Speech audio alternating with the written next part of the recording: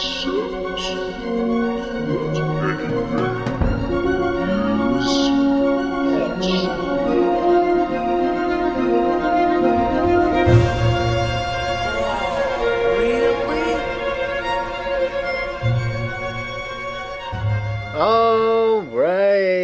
welcome back, all really people.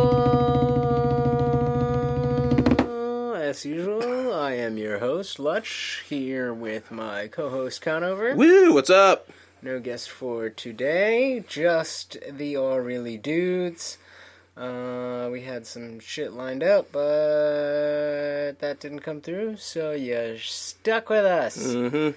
That's right, though. That shouldn't be too much of a disappointment for you guys. I hope not. Cheers, pal. Cheers. To the all really dudes. To the end of a holiday weekend, on to the next one. Well, actually, it's not the end yet. We got your birthday tomorrow, fucker. Oh, yeah. Mm-hmm. Well, that will have passed by the time you guys are hearing this. Yes.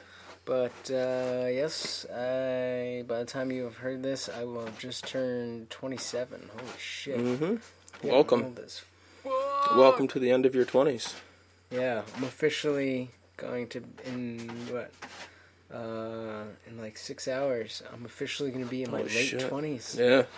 God damn. Yeah, feels later than that, dude. God damn. Feels later than that. It does. Feels earlier than I feel like I'm 18. I wish I still felt like I was 18.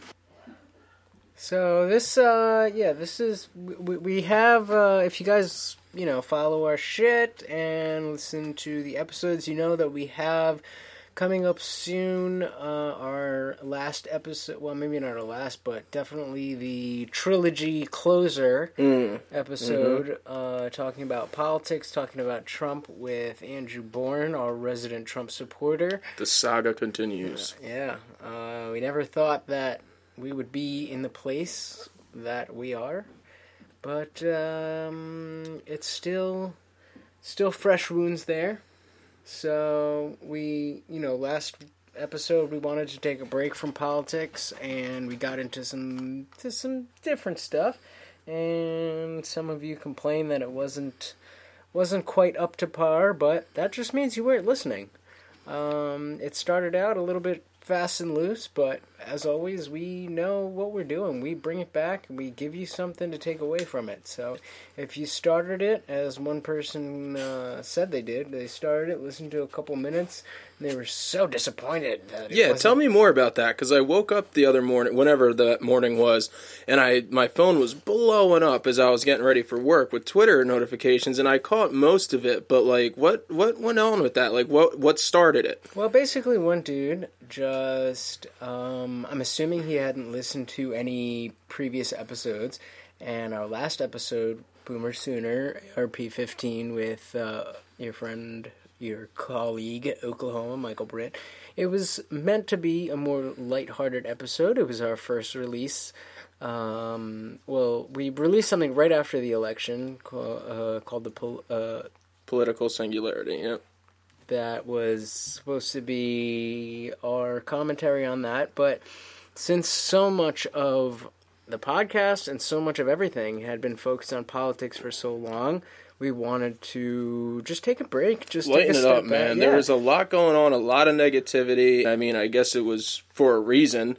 So we just wanted to break it up a little bit and throw something out there a little more lighthearted, even a little more comical, I'd say, because Mike is definitely a character, and even though he doesn't try, he can be quite the comedian at points. So, I mean, it's not like we weren't trying, or we were just, taking the episode off or anything like that. We definitely didn't phone it in, but there we go. But the thing is, if you just, any one of our episodes, if you just listen to the first 5 minutes, the whole point of us doing these longer episodes, the whole point of us doing these organic conversations that don't have a specific topic, is for the topics to arise on their own, and for us to explore them as they come up. And I mean, we welcome criticism. We always say that, and it definitely helps, because we found ourselves saying, I mean, did we do something wrong? And we've said that to each other before. Have we done something wrong? Or are we doing something wrong? So we definitely appreciate and welcome the criticism, But, like, what was the actual criticism? Basically, the guy listened to a couple minutes, and he was like, this is just... I mean, we were kind of... I think at the very beginning of the episode, a couple of us were talking over each other. And, you know, that's just going to happen. Hello, Mordred. It's my dog, just being a dog over there. But, yeah, obviously within the first 5 minutes of a 2.5-hour podcast, we didn't dive deep into anything. And we really didn't know what to expect out of Mike either. You know, he's never done anything like this before, and he was excited to do it. Like, he hopped right on in and jumped right on the mic, and I mean, I appreciate that, because a lot of people we talk to, there's that microphone intimidation, as I've alluded to before, that I suffered from.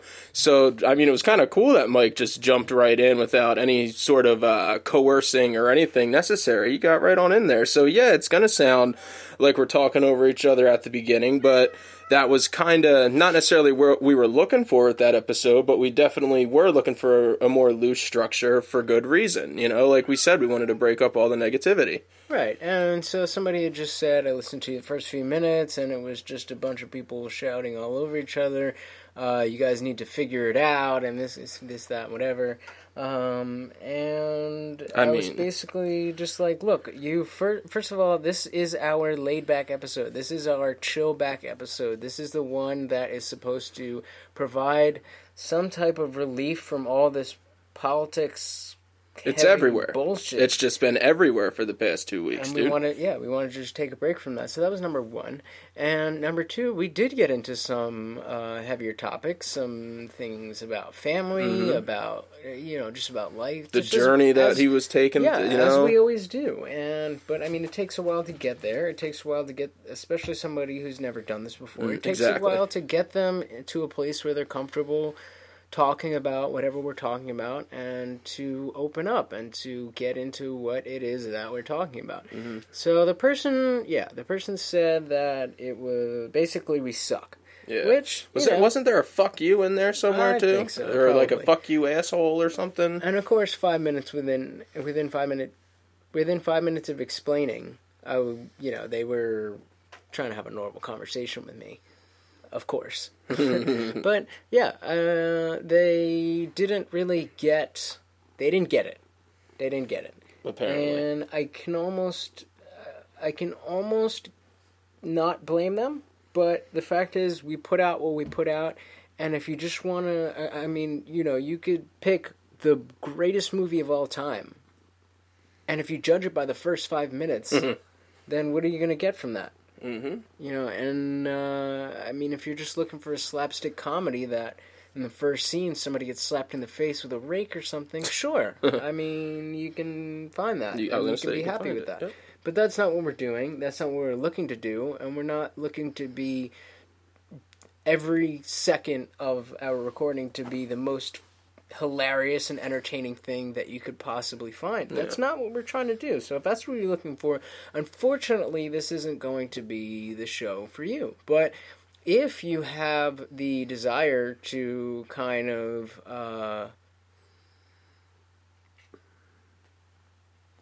let it breathe and give it some space and see what it can become, then I guarantee that you will find the reward of that. It will pay off. So, I mean, there's always going to be people who are going to hate on what you do, no matter how good or bad it is, no matter how long you've been around, no matter what. Hate is going to hate. Yeah. And someone once said to me, they only hate when you're doing something right. Exactly. So I'll take that over nothing. That was basically what their criticism was, that we weren't doing anything. They were expecting something intellectual and whatever. And again, there are podcasts out there that right from the get, they have a topic of discussion, they have a goal in mind, and they get right to it. And that's fine. That's awesome. There's many podcasts like that I listen to, that I enjoy, and I enjoy that specific aspect of those podcasts. But that's not our podcast. Our podcast is something that needs more of an open mind. It needs more of a willingness to gain something that you're not expecting to gain. So if you're going in here looking for facts or direct perspectives right off the bat, it's just not going to happen that way. Yeah, it's not like, I think I hearken back to my times as an education major, and, like, it was all about having your lesson plan and your agenda for, a specific lesson. So if I can relate this to teaching, that's like us before sitting down trying to have an organic conversation with an agenda and what basically would look like an outlined lesson. And that's not what we're going for. We did do something to that effect when we first started. And we failed. Yeah. I mean, there was some good stuff in there, of course, but it's not like we're sitting down with an outline every episode, because that's just not what we're trying to do. We realized that wouldn't work as well, especially for what we are trying to do, and we're not doing that anymore. It's not about an outlined conversation. That being said, we still do want to take a little bit more time before we get back into anything politics. Mm-hmm. We never wanted this to be a political show at its core. Yeah, definitely not. Not that we're trying to shy away from it, mm-hmm. but we don't want to get caught up in the idea that there's nothing else going on, there's nothing else to talk about, there's nothing else worth paying attention to. That's just not what we're doing. No. So Andrew Bourne has already agreed to do that episode, and we have it scheduled, or I don't know if we have it scheduled specifically, but we have it, on the docket. But we want the fucking Trump hasn't even been sworn in yet. Yeah, Obama's right? still the president. So let's just take some time to explore other topics, because I guarantee there will be shit that Trump does once he does get sworn in that we won't be able to not talk about, or we will just want to talk about. So this is our time to talk about other shit. And that episode, ARP-15, may have gone a little bit... That was probably the farthest off the rails that we've ever been, but definitely still in our wheelhouse. Yeah. And at the end, we still got to a very important point that people of different walks of life have their own value. We got to the point of learning from people who come from different backgrounds and have different levels of education and different life experiences, mm-hmm. and that there's still something to learn from those people. So that's number one. If you listen to that episode, the last episode, that's what you could take from that. And that's what it's past Thanksgiving now, but Thanksgiving, Christmas, whatever, while you're sitting around with your family, instead of talking about politics, you can talk about different stuff. Mm-hmm. And I think that's kind of what we want to do today as well. Before we get back into anything too heavy, you don't have to engage in this idea that there is either the end of the world at our doorstep, impending doom, or that because of this president that all of your problems are going to be solved. We just came from a second Thanksgiving dinner from a family friend of mine, and there was not any political discussion going on, and it was perfectly fine. You have to realize that, yes, it's important to get involved in the political process and to vote and to be aware of what's going on and all that stuff, but it's not all that there is. There's other stuff going on. There's other stuff in your life. Whoever is the president, it's not going to mean the end of life as you know it, and it's not going to mean salvation. Just because, even if you're a Trump supporter, to think that because Trump won, that your life now is just going to be great, that's not reality. No, and vice versa. To think that because now Trump is president, that the whole country is going to shit, the whole world is going to shit. I mean, granted, there's a lot of shit that a president can do to cause shit like that, but we're not there yet. So let's cross that bridge when we come to it. I mean, right now we're sitting here watching the Jets-Patriots game, and guess what? It's just like every other time that we've watched a football game. Yeah, we just had dinner with some family friend, and guess what? It was just like every other time we had dinner with a family friend or people, gathering of people. It's just life goes on. Mm-hmm. You don't need to be beholden to election results so desperately that you need to be out protesting the results. People have been so combative, and I mean, I expected it either way.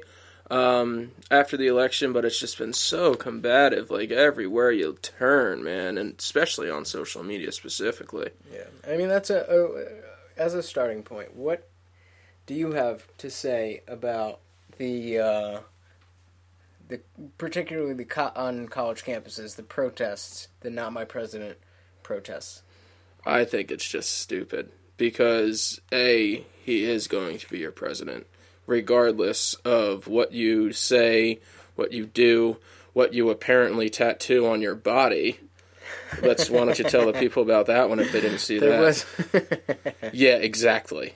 There was a post. I don't know if I put it to Aurelia. I definitely put it to my at Safe and Gentle. Yeah. Also Safe and Gentle, tattooremoval.com. My dad's laser tattoo removal practice. But there was a picture I found online. Somebody got a full rib tattoo that says, "Trump is not my fucking president." Man. Now, I get it. I get that the whole "not my president" thing. A lot of the people are not necessarily protesting the results themselves, and not necessarily saying that Hillary Clinton should be the president because she won the popular vote. I understand that's not the message. Mm-hmm. But the fact is, that idea that that's not the message is not clearly put out there. And I don't think any message has really clearly been put out there. Because I've heard from some people saying the whole "not my president" thing is symbolic of not necessarily that he's not going to be the president of the United States, but meaning he's not the president that represents me. And that I get that sentiment totally, but the problem with that is you live in the country that elected him as the president of the country the country in which you live. So, if you're living in a country, in a democracy, so it says, and we elect a president, and it just so happens that it didn't turn out the way you wanted it to be, the fact remains he is the president of the United States. So he might not be, quote-unquote, your president in the sense that you didn't want him to be president or her to be president had she won. But regardless, unless you move out of the country, he is your president, at least if for no other way to put it on paper. He is your president. He will be running policy for you because enough of the country was represented enough for him to become president. So, I mean, hopefully that person voted at least, that got that on their body, because, I mean, if they didn't vote and they're still going to rock something like that, that's pretty fucking shitty. Yeah. That'd be like me getting the, Never Trump tattoo, because I wasn't allowed to vote this year, and, that's a little different, because I wasn't allowed to vote, but point is I didn't vote, so if I were to get something, not even a tattoo, just anything, that even a bumper sticker or something that said "not my president," I just think it's stupid. It's very, very stupid. I get it, and it puts thoughts in people's minds and shit, but I just think it's pointless. Get over it. It's over and done with. A lot of things can happen. There's no guarantee he makes it 4 years. There's no guarantee he wins another election if he decides to go for it. Just deal with it, man. But I mean, I get, even if you, the whole thing to me is that, again, Trump is going to be the president. Yeah. So there will almost definitely be things that warrant protest in the very near future. Now, if you in hordes are putting yourself out there and protesting something that you can't put a pin on, or at least the group that you're associating with doesn't have a concise message, then when it comes time to actually protest policy or protest this, that, whatever it is, then you will have burned yourselves out. Any media attention, and a lot of credibility's out the window too. Yeah, and just not even going that far, but just on the basic level of people who will go out there and stand with you. They will be like, we've been doing this for 2 months. We've been shouting down my president. And now, when he's proposed a policy to overturn Roe v. Wade or marriage equality, or whatever it is, when that's something actually worth getting out there and saying, no, I oppose this, with the concise message that I don't want this to happen, or I want this to be stopped, then that's going to be weakened by the fact that you've already been out there for 4 months. I just don't get it. I don't understand. This is the same problem that I had with Kaepernick's whole whatever. It was well-intentioned, but because he didn't outline a concise message, a protest is useless unless you have a message and a solution. If you're just airing your grievances, then yeah, you have the right to do that, of course. I'm not saying you don't have the right to protest, you don't have the right to express yourself. But in terms of accomplishing what you want to accomplish, if you're out there protesting with a bunch of people who have a similar but not the same message as you, then your voice is going to be lost. Mm-hmm. And you know that the news channels are just going to take basic footage of what you're doing and turn it into a clown show. I was just going to say, it's just going to look like a joke. And then, yeah, come time to actually protest policy, you're not going to have a leg to stand on. Nope, and everybody's going to be blown up saying, oh, yeah, it wasn't your president before, but now that he is your president and you don't like what he's doing, oh, now you can protest it. So you're kind of even shooting yourself in the foot by saying, not my president, and then to turn around and say the president who isn't your president, you're going to protest the president that isn't your president, apparently. So you're shooting yourself in the foot by doing all this shit now anyway. And I mean, again, I get it. I get the frustration. Yep. I get the... Especially on college campuses where kids are all huddled together and none of us really feel like there's anything we can do. And the desire to have some hand in preventing the downfall of America, which is what at least the media has made it seem like. I get the desire to want to do that, but you have to be smarter about it. Mm-hmm. You know, it reminds me of, you guys have to know by now that I've recently been into UFC and stuff. It reminds me of the guys who go out there and they just don't have a game plan, or they don't fight intelligently, and they're just wildly, desperately throwing punches. And we just saw from fight. This is recording this on a Sunday night, so fight night was last night. This morning we were watching the recording, and this one guy he was killing it, and he just got over aggressive, and he's just running, and he's just running behind his punches.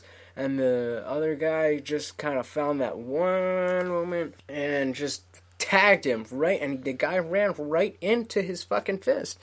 And the thing is, you have to be a little bit more intelligent about your attacks. A little more calculated. Yeah. If you're just going in there, guns a-blazing, without a target, without a message, without a goal, then you're just going to be ignored. Because, honestly, nobody gives a shit if you're upset.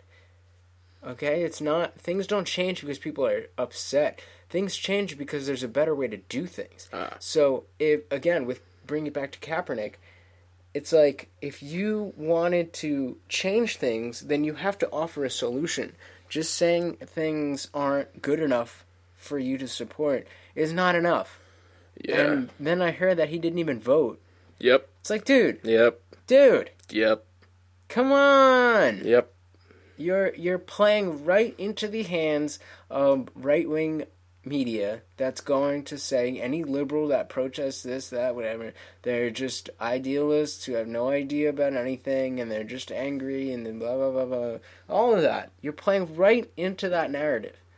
And you can't, at that point, you almost can't even blame the media for, if the story is right there, served to them on a silver platter. So what else do you expect them to do? Yeah, and you can't in one breath, or I guess in one kneel, we'll say, protest something and exercise your right to protest something, but then not do what's considered your civic duty by voting. Right. I mean, that just, like you said, it's borderline hypocritical in my opinion, if not just hypocritical, because like I said, you're exercising your right to protest, but you're not doing your civic duty, which, I mean, that becomes kind of not like a politically moral conundrum, I guess, because it's one of those things, well, yeah, I have a right to protest, but I don't have to vote. Okay, but you don't have to protest, you're choosing to protest, so why don't you choose to vote, too? Yeah. But, I mean, again, that I guess comes down to personal biases or personal thoughts on the matter, but in my opinion, if you're going to exercise that right, since I wasn't allowed to vote this year, I definitely had a rude awakening because of not being allowed to vote. So for somebody on this side of it who wasn't allowed to see somebody exercise a right that he has and still was able to vote but didn't, it's kind of a kick in the dick personally to me. Like, might I say, a knee to the dick, because you're not taking advantage of this. You're not taking advantage of the system necessarily, but you're definitely not doing your part to aid in your protest, which is part of your right. So you gotta, I mean, we have civic duties and then we have our civil rights. So, I mean, again, there's where the little bit of the gray area, I guess, would come in because, well, you don't have to vote, but you don't have to protest either. So, I don't know. It's just my opinion. I don't even necessarily think that you're being hypocritical if you don't vote, but you're protesting. But just the main idea that what a protest is and what it should be and why you should protest something. You could very well have abstained from voting and have staked a position where you didn't feel that it was appropriate for you to vote, and then something comes along where you're protesting. But again, it comes down to the fact that a protest should have a message and a solution. You need to have something you're protesting against that's a concise thing that you can state in one sentence. I am protesting against blank, blank, blank, blank, blank. And instead of that, I want solution this. That's how protest should be. If you're just going out to air your grievances, nobody has the responsibility of making you feel better about what you don't feel good about.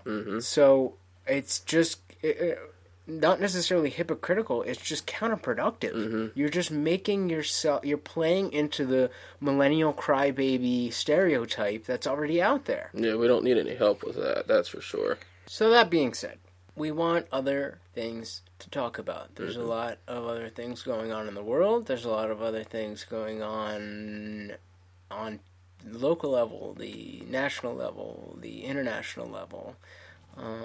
What's something you've been paying attention to lately besides politics?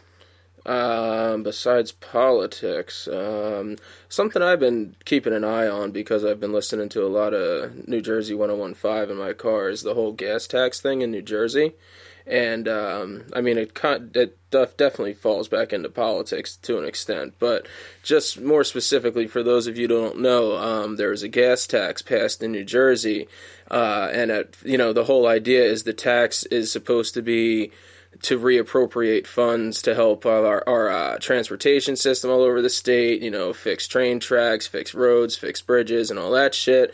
And people are all up in arms because we got a 23-cent per gallon gas tax, and we don't know where the money's going. And obviously the argument is they're just going to pocket probably half the damn profits off the taxes. And there was all this fine print going into the vote about how, it's going to be reappropriated to help our transportation system and all that, but there was, like I said, there was a lot of fine print that said, and any surplus could be used here, surplus could be used there, and that's the shit people weren't reading. So when the gas tax got passed, people started getting up in arms about that, started protesting the gas prices and all that shit, giving Christie shit, which I can't say I blame them for that. That being said, we're talking about $2 to $3 extra. Yeah, and then there's that part of it too. That's exactly where I was getting with it too. I mean, when it comes down to it, I know it's more about the principle that it's just getting another tax, another tax, another tax, another, $1 million every other damn month that's just going to go into the governor's pockets and all his puppets and all that shit. But so like I get that part of it, but at the end of the day, like you said, let's say a big truck that's a gas truck, you're only going to be paying $5 extra at the most, and that's if like you're filling your tank from empty and like a decent sized gas truck. So like that's something I've been keeping an eye out and just listening about, because that's one of the big things going on in Jersey right now is the gas tax. But I mean, well, your position on that comes down to, I mean, if you were a Bernie supporter, which you were, we both were, then you would have been in favor of higher taxes in different areas, and the qualm comes in with whether money is being spent. It's exactly the problem, and right? we already know that corruption in government is pervasive. It's rampant. It's absolutely rampant. And so that's one issue. And if we have decided as a generation, if you want to put it that way, if we have decided that the Bernie Sanders political revolution has started, and we're going to revamp this government, and we're going to start by being involved with local politics, we're going to start getting the right people in office to vote in the right representatives, and so on and so forth, then that's not necessarily a bad thing, because the misappropriation of funds only goes as far as the misappropriation of power. So I didn't necessarily see a big, in my eyes, worse things can happen than having to pay an extra $2 a gallon. Whether or not those... $2 a tank. Sorry. No, I just want to make sure to make that clear. Difference. Right, exactly. No, an extra $2 a tank. Yeah. If the funds are not going to where they're supposed to go, then that just boils down to a problem that we've already acknowledged and have already decided that we're going to fight against. But the tax itself doesn't really seem to be that imposing. Yeah, it's not going to change your life that much. Yeah. And that's what I'm saying. People are definitely the problems with it are much more principled than they are, what would be the word? Not literal, but like... I don't know what the word is. But you know where I'm going, right? Yeah. It's not necessarily about the actual $2. Yes, there you go, but it's about the idea behind it. That there's just more corruption and the money isn't going where it's supposed to be going. But that speaks to what I think what the problem with a lot of people's approach to politics and policy is that they look at a lot of issues as individual issues. And that whole thing comes back to getting the right people in office. So, starting from the very bottom. Yeah, we've already established, okay, we need to revamp this government, we need to start local and vote upward.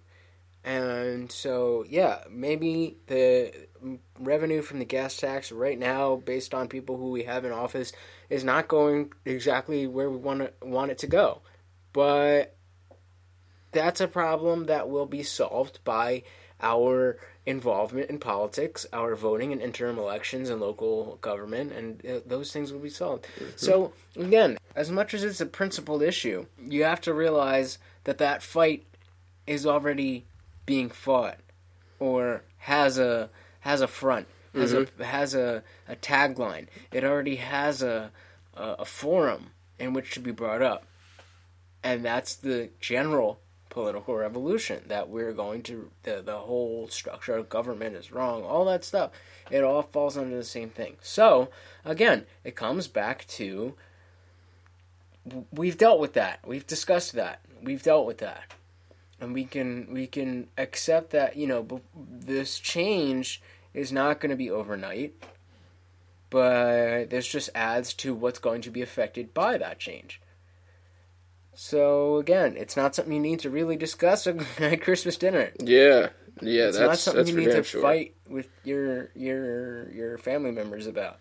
Especially not, and this is no offense at all, this is just pure fact, especially our older staunch relatives. And I say our, meaning everybody. I'm talking me and you. I'm talking our listeners. I'm talking everybody. Like, we all have that very staunch, in their ways, older relative who isn't going to let up regardless of what you say. So you just got to pick your battles sometimes. And this is one specifically where it's kind of just like somebody's going to say one thing about it being a good thing, and you're going to say, yeah, but, and it's just going to be back and forth, yeah, but, yeah, but, yeah, but. So you just got to pick your battles sometimes. Personally, I have relished the opportunity to get back to a position where, during the whole race, there was a tendency to lean towards the Democrats and to watch, or whatever type of media, to intake information from the media and have a stake in Democratic-leaning stuff. Mm-hmm. Whether or not it was true, you want the Democratic message to be out there and more credible and taken more seriously and treated with more legitimacy because of the results of this very narrow two-person dichotomy. And now that the race is over, the ability to step back from that and to be able to say the Democrats and not be a part of that, it has been so freeing for me, because if Hillary had won first day in office, I would have been just as hard on her absolutely as I would have been on anyone else. Absolutely. And the same goes for Trump. That's how it's going to be, but we're not there yet. So I don't have to associate anymore. And now we get the opportunity to step back and kind of go back to where we were as independent thinkers, independent people, and talk about and think about things that are more general, more widespread. I've gotten back to thinking more about religious, just topics relating to religion, morality, philosophy, all these kind of things. And not everything we do or say is painted with this backdrop of politics and this anchor in politics. And that's how it's been. And now we can step back. And I think the things, it's about remembering what you stood for, what you cared about before the media and the political system forced us to get involved in their game. And be very emotionally charged about it at that. And pick from one of two sides. Mm-hmm. So and people kind of lost their heads in that, too. Yeah. And now that we can step back, we can remember that whether or not, or regardless of who you supported in the race, that the problems that existed, the problems that we talked about, were always there. Mm-hmm. And the ways that we as individuals coped with those systematic, whatever you want to call them, the problems that we did, whatever it is we didn't like about it, or whatever it is you don't like about it. The fact is, you had your life, and you lived your life despite those things. And now we can go back to that. It's not so front and center. And it's important to, especially if you did not support Trump, there's a tendency to be stuck on this idea that, oh no, Trump's president, we have to fight this now. And you really... We're going at it wrong. Just don't. You don't. You can just fucking let it be. Yep. Shit's gonna fall. I mean, the chips... We survived Nixon. We survived George W. Bush. Trump is smarter than Bush, and he's not quite as much of a crook as Nixon. Right. I mean, if you had to compare. So, yeah. You know, I mean, things are not... And the fact is, the president just doesn't have that much fucking power. Yeah. So the things that he's talked about. Now, I get the whole the other side of the protests that, you know, like people wearing the safety pins for solidarity for minorities and LGBTQ, whatever. I get that too. Oh, speaking of, let me cut you off for a second. My favorite fucking person on Facebook who tends to post a lot of extremely emotionally charged, extremely right-wing, I would say borderline radical things. had a Facebook status one day that was, if you've changed your profile picture to that of a safety pin. No, his grammar wasn't even that good. I can't even give him that. His thing was like, if you change your profile picture to a safety pin, I'm defriending you. And it was just like, and this is a grown man. Like, he's got kids, he's got grandkids, and this is, I guess, listeners, this is that staunch relative I'm talking about, I guess. But this guy, again, I would say borderline radical about his views. And, like, it was just like, really, bro? Really? Like, you can say whatever you want on Facebook, but you're going to tell me you're going to defriend me on Facebook if I change my profile picture to a safety pin? Like, you posting that gives me just as much right to change my picture to a safety pin and you not get pissed about it, because I could have very easily posted on that status, okay, well, you're infringing upon my right to do that, or at least my just want to do that, so I'm going to defriend you because you're being a prick about it. So don't, and he's one of those ones that it's like, I'll respect my own views enough to post them and everything, but as soon as I get challenged on them, it's the other person is wrong right away, because he posted this article about, it was right after the election, and it was a video with an article about these, I think it was a group of black people beating up on a white dude that had voted for Trump or something like that. I think I showed you the post.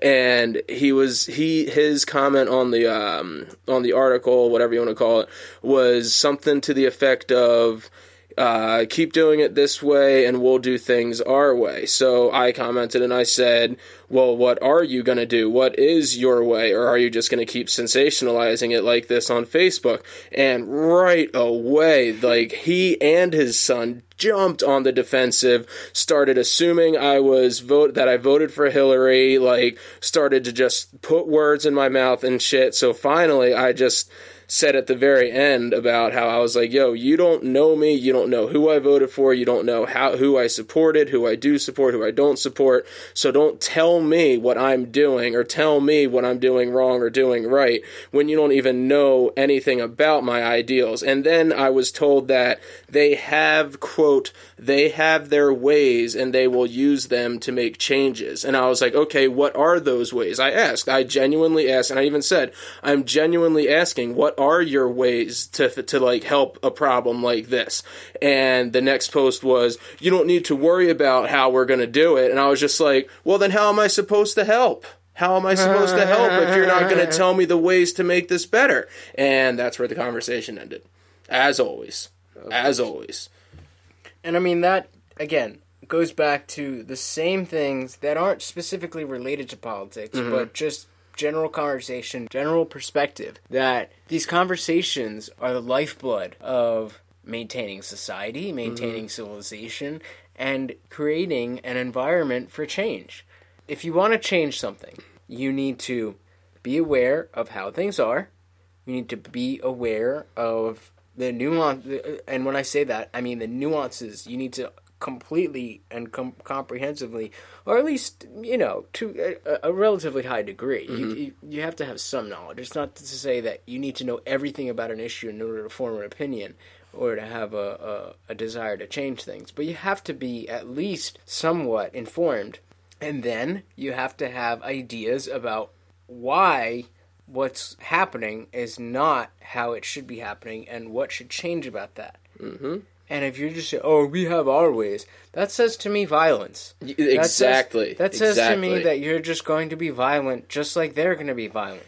And that is the number one, if you're talking about politics, that's the narrative that both sides want to perpetuate, that they can pit one side against the other, each saying the other side is violent. And just on a person-to-person basis, when you come across somebody who doesn't necessarily agree with what you have to say, to just revert to saying, oh, if you don't agree with it, then I'm going to do something violent. Well, and that's the thing. It was very, very implicit that these ways of taking care of things, as they so put it, and I say they because, like I said, his son even jumped in on it, and were like attacking me about it. And again, these ways that you're going to keep to yourself, but it was very implicit that the ways were violence. Like, and I know them, they're gun toters, and you know, I have no problem with that, but it's like, don't imply that you're going to use those to solve problems that are already violent. Again, it's counterintuitive. It's counterproductive. Yeah. Like, tell me what your plan is other than posting it on Facebook, and I would love to help. I don't want to see a bunch of black people beating up some dude just because he voted for Trump. Right. I don't want to see a bunch of white people beating up on a black person for voting for Hillary. You know what I mean? I don't want to see any of that. So if you've got a way to fix it, share them. Share them. But they don't. No. They don't. Of no. course they don't. Because they don't have any ideas. It's all conjecture. It's all, oh, I'm going to do this. You don't need to know what I'm going to do. Like, that's what they told me. I don't need to know what they are going to do to fix it. And I might not need to know, but I'd like to know. I'd like to offer my input. And this is a guy that is just disrespectful as he can be with his posts. I have said to him numerous times, and I hate to keep saying on Facebook, but that's the only contact I have with this person. I've said to him on numerous occasions, I would love to sit down with you, have a beer, and have an adult conversation about these things. And he would. You know, I took his daughter to prom. You know, I'm very... Hey! And we'll leave it at that there, sir. So, like, the guy knows me, and, like, we had a respect for each other at one time. We're talking 10 years ago now was my prom, but point is, like, we used to have a friendship to where we could have an adult conversation, and it has just devolved so much within the past 2 or 3 months, because usually when he posts stuff, I'll just be like, oh Christ, here we go again. Here is going to be some crazy radical post that I'm just going to have to stifle myself and not say anything because I know it's not going to get anywhere. But that was one of the ones where we were sitting on the couch together up at the apartment, and I was just like, I can't let this one go. I can't let this one go. And now I realize, getting back to picking your battles, I probably should have just let it go. But you know what? Maybe that made them think, I doubt it. I'm not going to give them that much credit, and I'm not being snobby, but you've heard it before. I'm an elitist, and I don't apologize for it. You know, I don't give them enough credit to be thinking, oh, you know what? Maybe we should have thought of something other than, I'm not telling you my ideas to fix something. But I highly doubt it. I highly, highly doubt it. I would hope that they saw the error in their ways and said, oh, you know what? If we have ideas, maybe we should share them and get input. Even if it's from your other radical right-wing friends. They might even, you know, cut you back and say, hey, reel it in. We don't need to go around fucking shooting people just to solve problems. You know what I mean? But, like, I'm not allowed to know those ideas, so I can't have my input on the matter anyway. So I'd love to still sit down with this guy and just have a talk with him. I don't think we could ever have a podcast with the guy, because it would get messy really, really fast. But I just to see, like, where did this come from? Like, where, like, and he's got such an anger in his ideals too. Like, where did that come from, man? Because it's violent. It's implicitly violent. Sometimes it's explicitly violent, and it's kind of like, what would be the word? It's kind of disappointing, because he's a grown man, and a man that I at one point had a decent amount of respect for, because his daughter was a very good friend of mine. I still consider to be a very good friend of mine. So just out of sheer respect for the family, I had respect for the man, and it's just gotten less and less over time. And I don't know if I could still sit down with him and have a beer and have a conversation, because there's a lot of things that at one time I would have said, okay, fine, let me just back up on that one. But if we were to sit down and talk now, I don't think I would be able to just sit back and let him, quote, have something, you know? I couldn't do it, because he's gotten that radical about some things. Yeah. And again, that brings us back to the whole thing about this isn't, you know, you said we were going to talk about things other than politics. And here we are.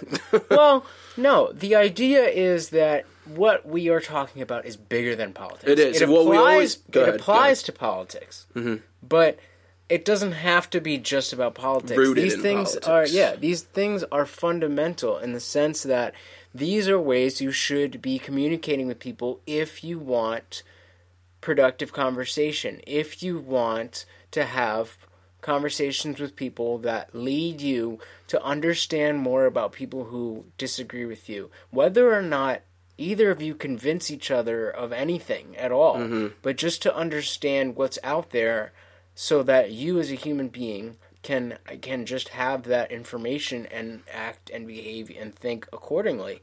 That's how you deal with your fucking life. That's how you deal with anything. And so when we say we're going to get away from politics, it's not that we're not going to talk about these things, because these things directly apply to politics. But the idea is that whereas in the last how many months a lot of this has been focused on politics, the fact is we take these same ideas and they're applied outside. They're applied to every aspect of your life. And if you're talking about music, first thing off the top of my head, if you're talking to somebody about music and you're talking to somebody who loves country music and you hate country music, at the end of the day, nobody's going to concede and say, okay, I love country music now, necessarily. Or vice versa. Right. But you might get at least to a to each his own agreement. And that's really where you want to end up with Agreed. any conversation, is either an agreement or an agreement upon a disagreement. And the fact is, it's okay for people, like a lot of people who supported Trump have very valid reasons as to why they did so. And, you know, to say that everybody who supported Trump was a racist and blah, blah, blah, we've gone over how that's not a fair depiction. No. Whereas, of course, there are definitely people who were directly influenced by the rhetoric of Trump. But my whole thing is that those people were already racist. Those people were already angry. Those people were already whatever they were.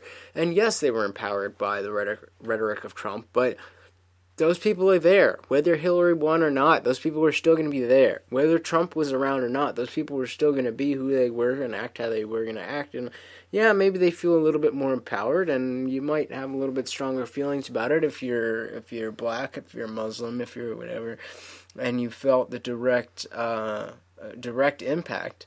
I can't deny that. I'm lucky enough, I'm brown-skinned. I'm lucky enough not to have felt that directly. But I know that it's out there, and I know people who have felt it directly. But you have to understand that's part of the pendulum swing of politics in general. When Obama was first elected, and over the last 8 years, there was a lot of conservative people who, just voicing their opinion, just living their lives the way that they live their lives, they were demonized. For better or for worse, whether they should or shouldn't have been. From their own perspective, they were just living their own lives, and they were demonized for just living their lives the way they lived their lives. And now, as society normally does, it's swung the other way, and that's going to happen. You can't blame politics for individual people's actions, or individual people's individual actions. Whether or not it's inspired by this, that, or whatever, people are people, and something like a political race is not enough to change a person at their core. And I hate that it has to come to the cases where people really have been emboldened to enact their bigotry because of Trump's rhetoric. And I'm not at all saying that hasn't happened. But to take the examples of that happening to say that we now have to fight against the entire establishment as if there was no problem before. This is just another step down the same road we've been going down. And so that's what I mean by bringing it back to the things that we wanted to talk about and the things that we wanted to do to improve society. Those things are still in effect. Those things, if anything, are more important now than they were before. The ideas of conversation and open discussion, intellectual integrity, all these things are more important now. And it's not because we're definitely facing the end of the world. It's because people are emboldened to express themselves in a way that they haven't been before. So you, the listener, you have to also be in a position where you're ready to express yourself in a way that you may not necessarily have been inspired to or felt obliged to do so before. All the more reason now to get into these conversations, to get into uncomfortable positions with people you're close to discuss these things, to get them out there. Yeah, I mean, as much as we've talked about religious discussions with my mother, it's not that we're, like, shitting on her belief system or anything like that, her faith or anything like that. I'm just trying to have a genuine conversation with my mom about these things when they come up. And it's most of the time when you're here, just naturally these things come up, or we'll make a snide remark to the other one, and, you know, that one thing leads to another. But at least Mom and I come to an impasse to where it's just like, all right, Mom, you know, I can't fix your blind faith or whatever, but it's not going to change how I feel about your blind faith either. So, like, yeah, my dad makes jokes about, when you convert. Oh, that was rough. That was rough. Come on, bro. Yeah, that was not good. That was not good at all. As I'm fucking still in the midst of convincing him that climate change is real. Yeah. He's, I mean, you know, he came with us to Dawkins, and he's trying to be open-minded about things, but he doesn't realize that hanging on to this idea that there is doubt in the climate science community. I'm like, yeah, well, you know what? There's doubt about whether we ever landed on the moon. There's doubt about whether the Earth is round. There's doubt about whether the government was behind 9/11. And just from those examples, I would say that there's more evidence for some of those things, the conspiracy theories behind some of those things, the idea that humans caused climate change and we need to do something about it, that's a hoax. There's more evidence, other conspiracy theories, I really don't know what else to call it at this point, but he'll quote a random scientist here or there that, you know, how many years ago said one thing and whatever, and it's like, okay, I get it. There's doubt. I'm not going to say that everyone in the world agrees. You can always find dissenters, but that doesn't mean anything unless you can provide evidence, and that's where I'm at with him. I feel like he's on the cusp of accepting it. Because every time we got into a pretty heavy discussion about it, and I was able to outline directly, like, look, the reasons that this is not valid is because A, B, C. That if this is true, then that means that every scientist in every field who has the ability to measure CO2 levels or temperature changes, all these things, that they're all lying or they're all wrong. So if that's what you're saying, then I can't disprove that. But that's quite a claim, and you have to have some significant evidence that that's the case before I'm going to believe that. And I don't think he understands the humility that is involved in taking that position.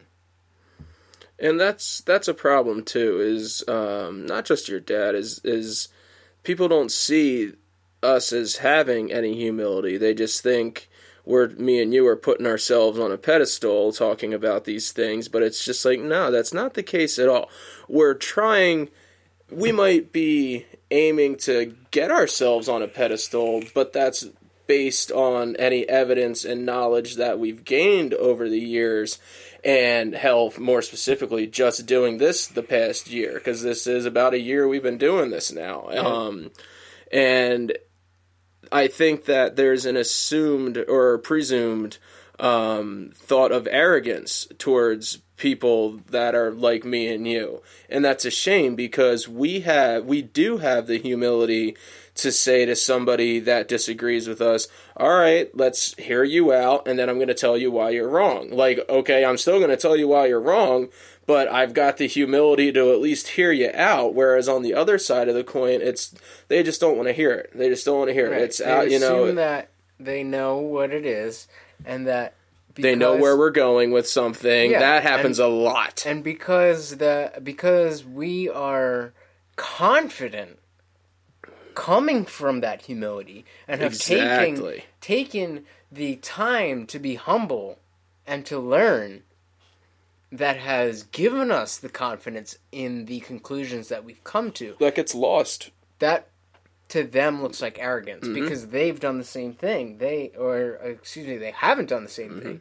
They haven't taken the humility. So their confidence is without that prerequisite of humility. And so to them, because their confidence is so easily refuted, that they think ours is the same thing. It's the false equivalency that goes back to every religion versus science debate we have. It's like, well, how do you know that faith isn't boo boo?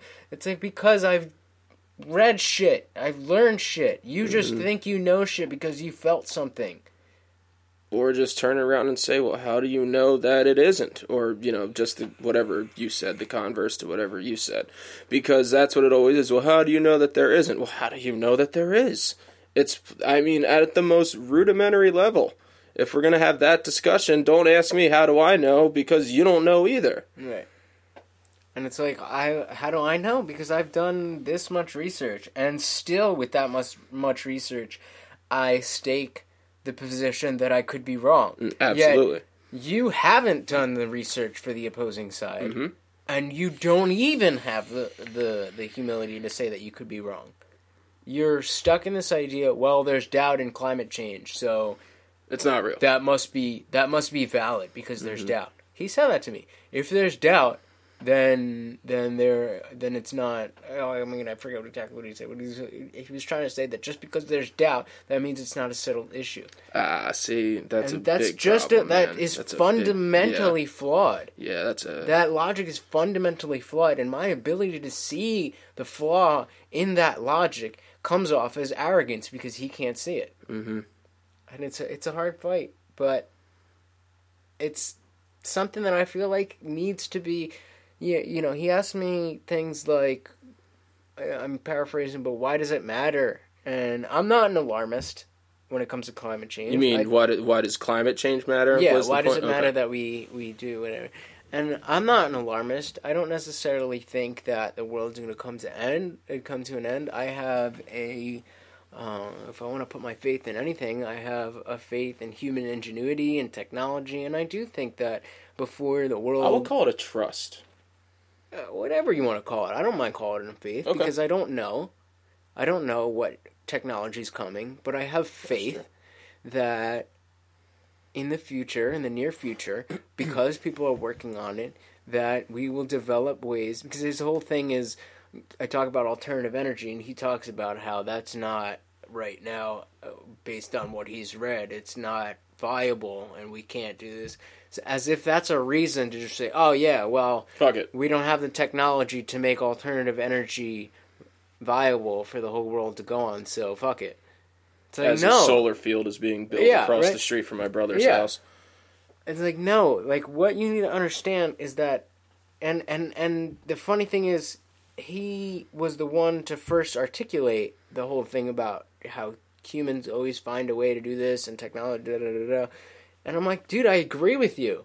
But the fact is, if you deny that there's a problem, then we will never get the funding to develop that technology. You can't say, oh yeah, technology, we'll get technology. That'll sort it out. They'll figure it out, yeah. But if they have no money because there's a whole portion of the country that's denying that there's a problem, then that technology will not come about. Right. So the whole point is that we need to acknowledge that there's a problem of human-caused climate change. That the temperatures, the average temperatures, the climate is changing radically because of human behavior, and that we need to directly focus our attention on how to solve that. We have solar energy, we have wind energy, we have nuclear energy, but any one of those by themselves definitely isn't enough to run the world. Right. And even in using them all together,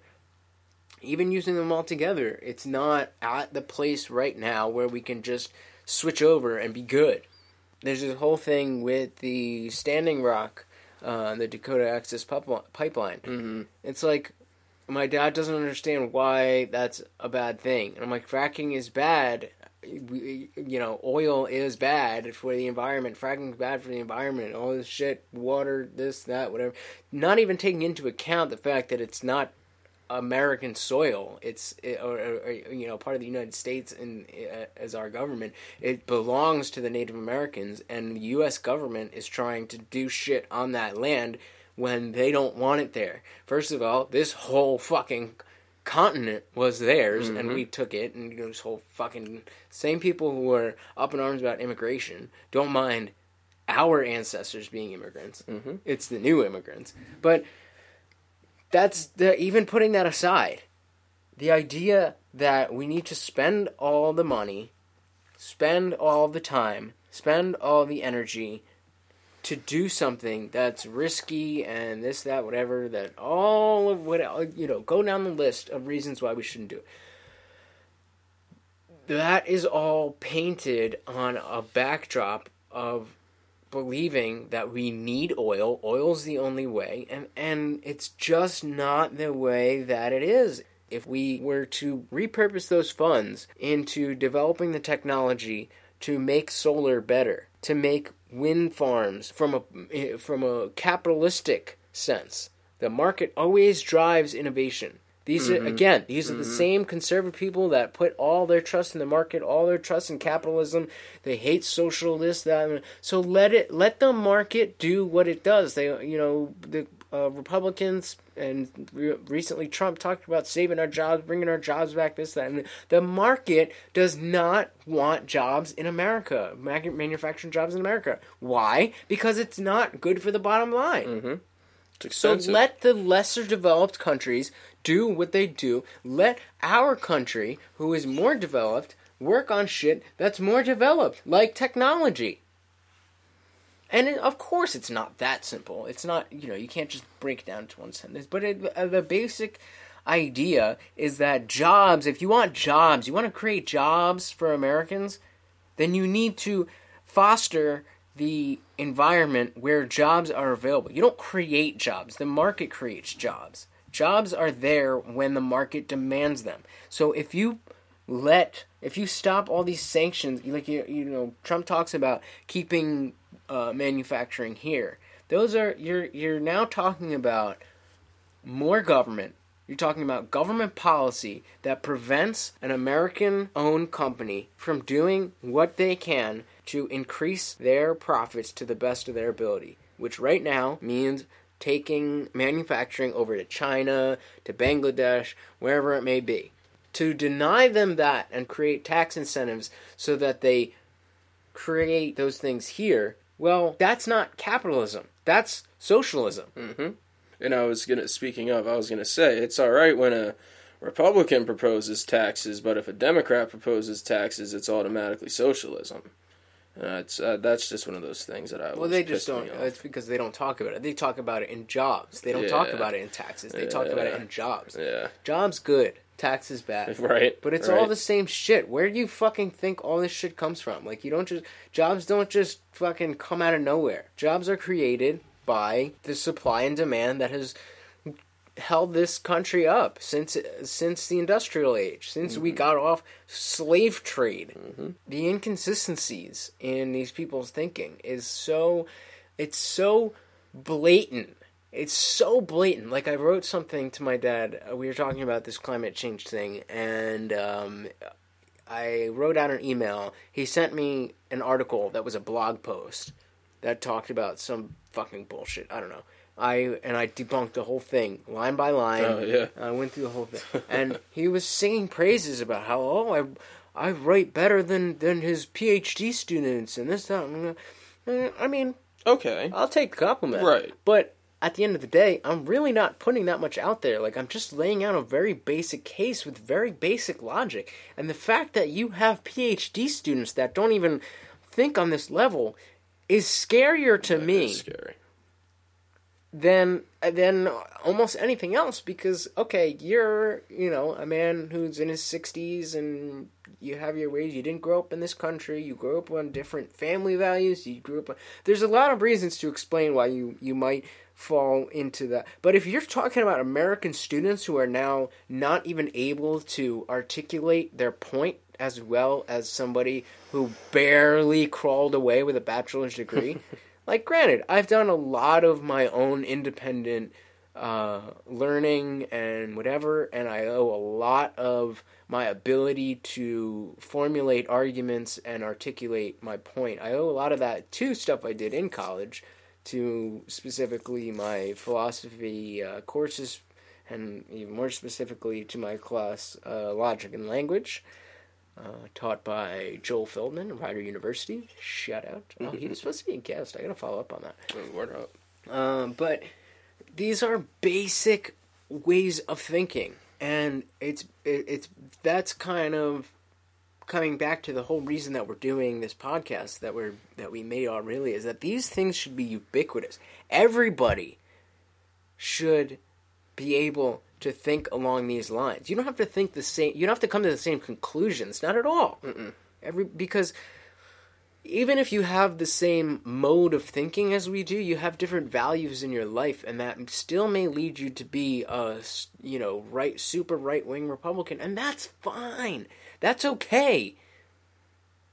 We don't all have to agree, but you have to have reasons for being who you are, for thinking what you think, for standing for what you stand for voting for what you vote for.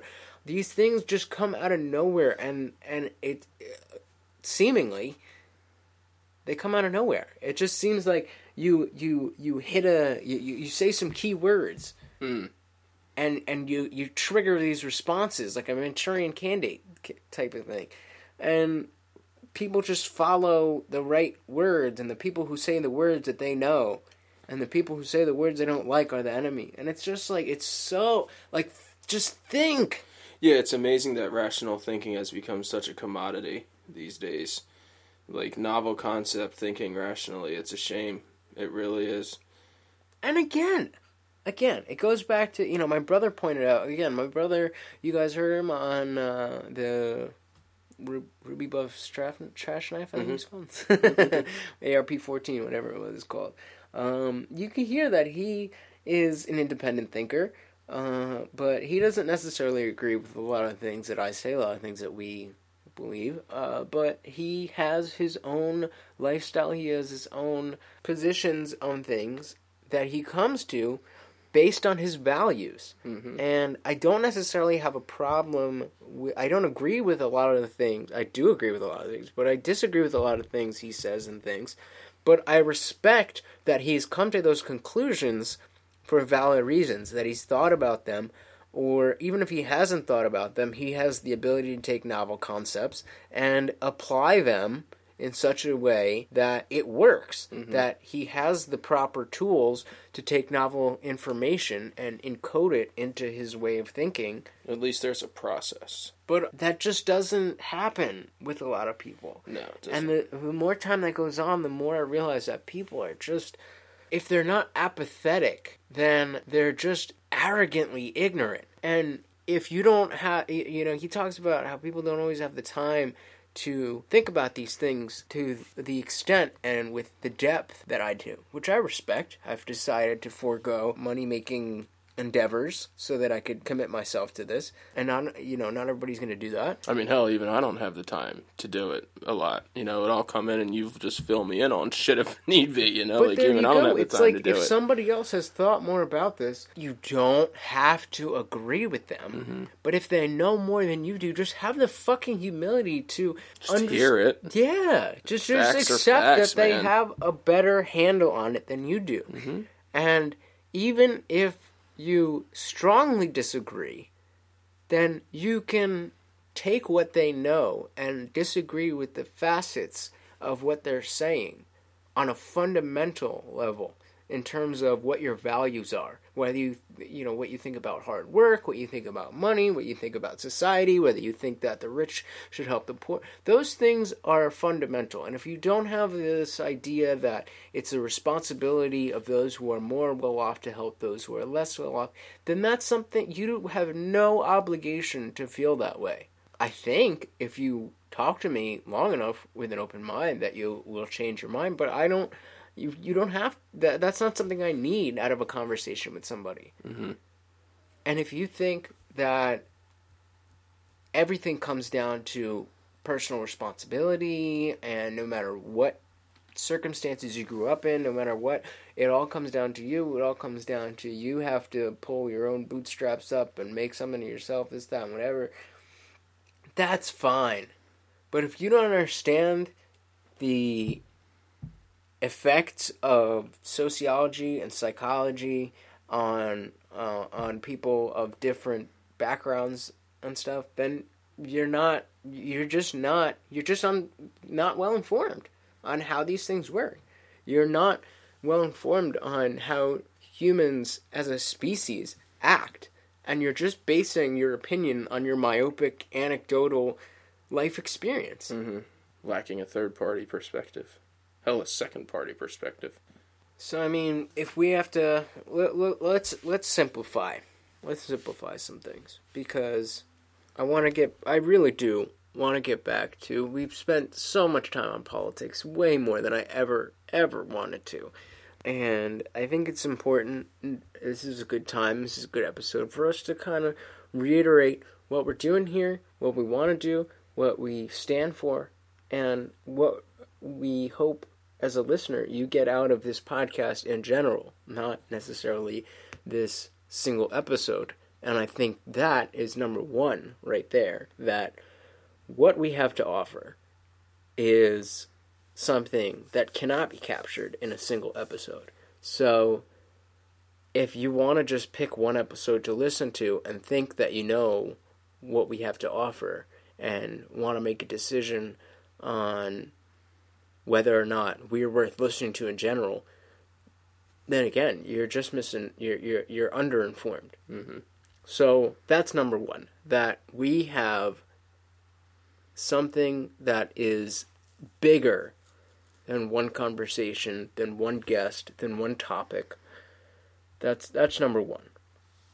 And that became very clear to me when this person listened to just 5 minutes of the most laid back and the least intellectual episode we've had. And they thought that they had an idea of what all really is. You don't. I'm sorry. No. And to just say, and not only just to say that, but then to come back later after I explain, after a few tweets, and you're trying to have a normal conversation with me because you realize you're wrong. It's like, dude, come on now. Seen that before. Number two? Yeah. What else are we doing here? We're trying to get people to think a little deeper and see the big picture. Not see the big picture. See that there is a big picture to a lot of these more specific things that we do end up talking about. It's not so black and white. It's not so cut and dry.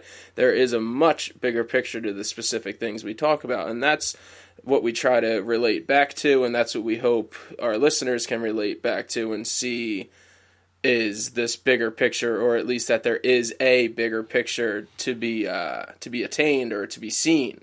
It's not that just there's nuance. Yeah. That there's these are nuanced topics, and that every topic, that every issue is nuanced. Nothing is as simple as it seems. Yeah.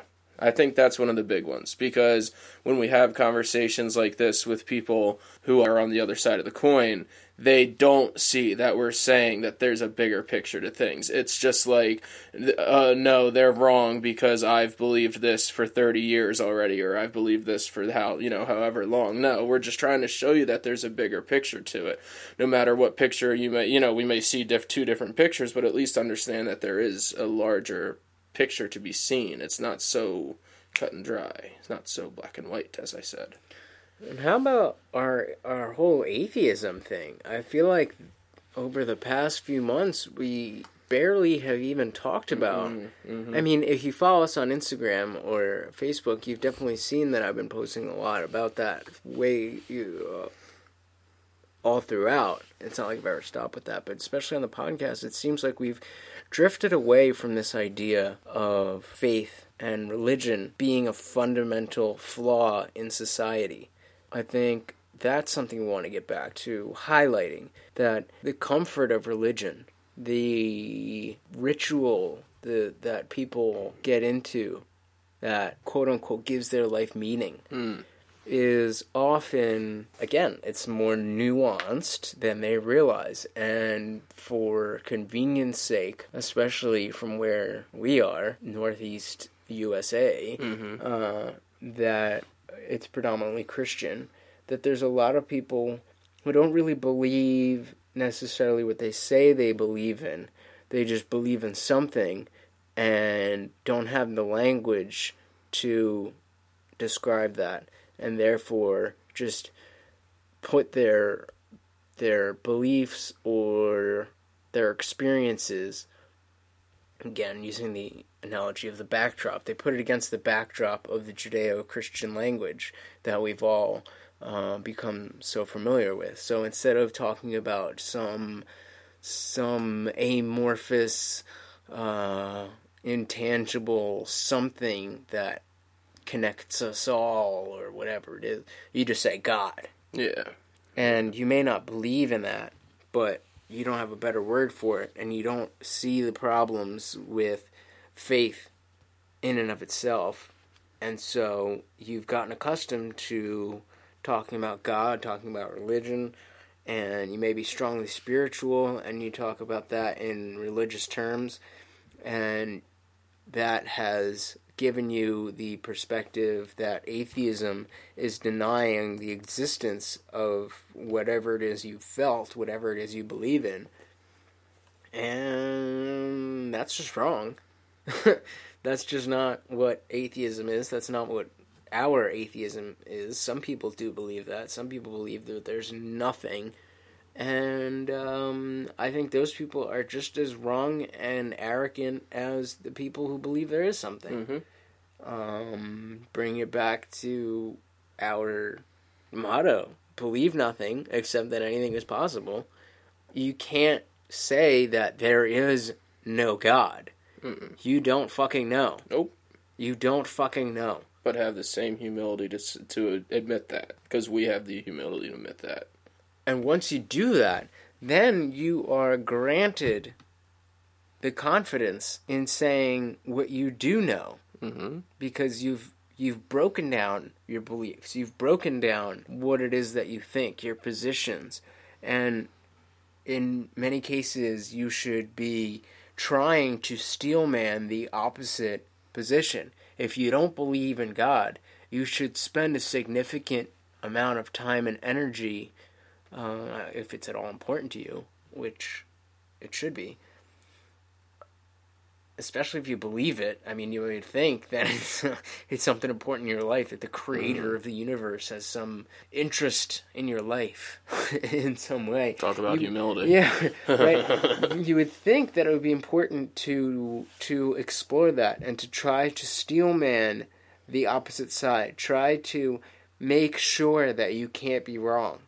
And in failing to do so, which you will do on either side if you're being really humble, then determining what kind of things you can believe in, what kind of things can you trust in, what kind of things can you know that are real. When you feel that spiritual something, that fulfillment, whatever it is, you can call it God, but if you can't steelman the argument that that X factor could be something besides God, then you don't have the linguistic, logical right to claim that it is God. Yeah, that's why I found myself out looking for Sasquatch the other night. Because, I mean, Mike, Oklahoma, he's a believer. Our guest from ARP-15. Yeah, he's a believer. He believes that there's Sasquatch, Bigfoot, whatever you want to call him, out there somewhere. And, I mean, I don't know that there isn't. So the other night he came down to my mom's house for Thanksgiving, and the night before Thanksgiving, you know, we were drinking and whatnot, having a good time, and he had never seen the farmland down here, and he's been mostly out in the shore towns and stuff like that while he's been up here working, so he really enjoyed being out in the open again and down here in the rural area of New Jersey. And he was like, can we go walk around in the fields? I was like, yeah, sure, it's my aunt's property, and, you know, it doesn't matter, we'll go walk around, and, you know, we're out there friggin' doing Sasquatch calls, whoop, whoop, whoop, you know, looking for a friggin' Sasquatch out there, but you know what? It's because I admit to say there's no evidence saying that there's not a Squatch, so what the hell? I'm out here looking for a Sasquatch on my aunt's farm, like, it might sound stupid to some of you, but you know what? Again, I believe nothing except that anything is possible, you know? So Sure, I'll go look for Sasquatch with you, Mike. If you think he's out there, I'll give you the benefit of the doubt. Let's go looking for Sasquatch. See, I just don't understand. This is something I've never understood. The obsession with, well, before the giant squid was actually discovered. Giant squid, Loch Ness Monster, Sasquatch, Yeti, these specific... Because I think we were talking about this the other day, last night, whatever, that it's not disputed that there are many species that we haven't discovered. Where does this obsession, this nationwide or worldwide maybe obsession with the Yeti, all these things, where do they come from? Well, do you know about the Patterson-Gimlin film? No. Okay, there's this film from back in the late 60s, I think it was 1967. These two guys, Patterson and Gimlin, were out on this hike in Northern California, and the place is Bluff Creek. Bobcat's movie Willow Creek is based on this thing, and is this the sighting where there's the video? There's an actual footage. Guy looks back. Yeah, that's the female apparently. Yeah, they call her. Yeah, they call her Patty. There's like a minute and a half video, well, what would be a video these days, but at the time it was just a frame-by-frame film.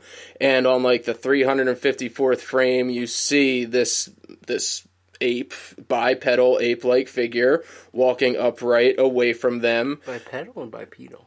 Whatever it is, yeah. Yeah, same difference.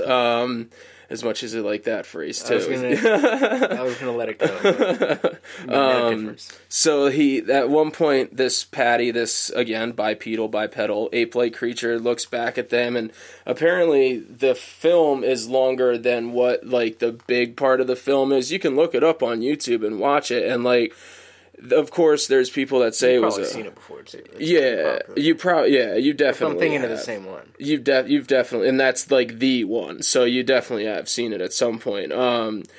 But yeah, so that's, I think, where the obsession really starts. There were articles and stuff about an ape-like creature back in like the 20s, and you know, in different lore and different culture, there's always been a fascination with this ape-like Sasquatch Yeti creature. But when the PGF, the Patterson-Gimlin film came out, that's when people really got like strong about it. Like, no shit, like there's a Sasquatch out there somewhere.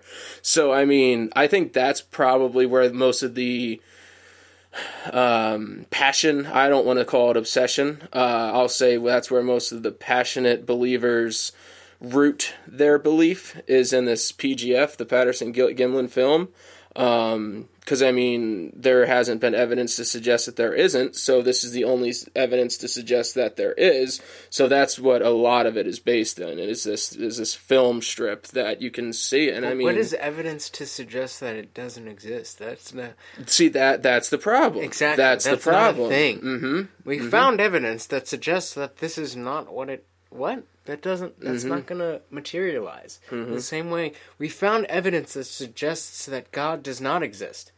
What would that even look like? Right. So, right. For people to look at things and with this confirmation bias, because you want it to be true, you want it so bad to be true, you can twist anything to look like anything. And to be specific, think about showing a Sasquatch believer that video, that if they hadn't already seen it, like somebody that already believes in Sasquatch seeing the PGF, they'd probably be like, see, I knew it, I fucking knew it, you know. See, and that's the confirmation bias. That I get, but it's how do you go from not having an opinion on it to going into being one of those people who believe it, like a Bobcat, like a fucking Eddie Bravo. Brit's all about it, dude. Brit's like a strong believer in Sasquatch. But again, I mean, no offense at all to him. It's cultural.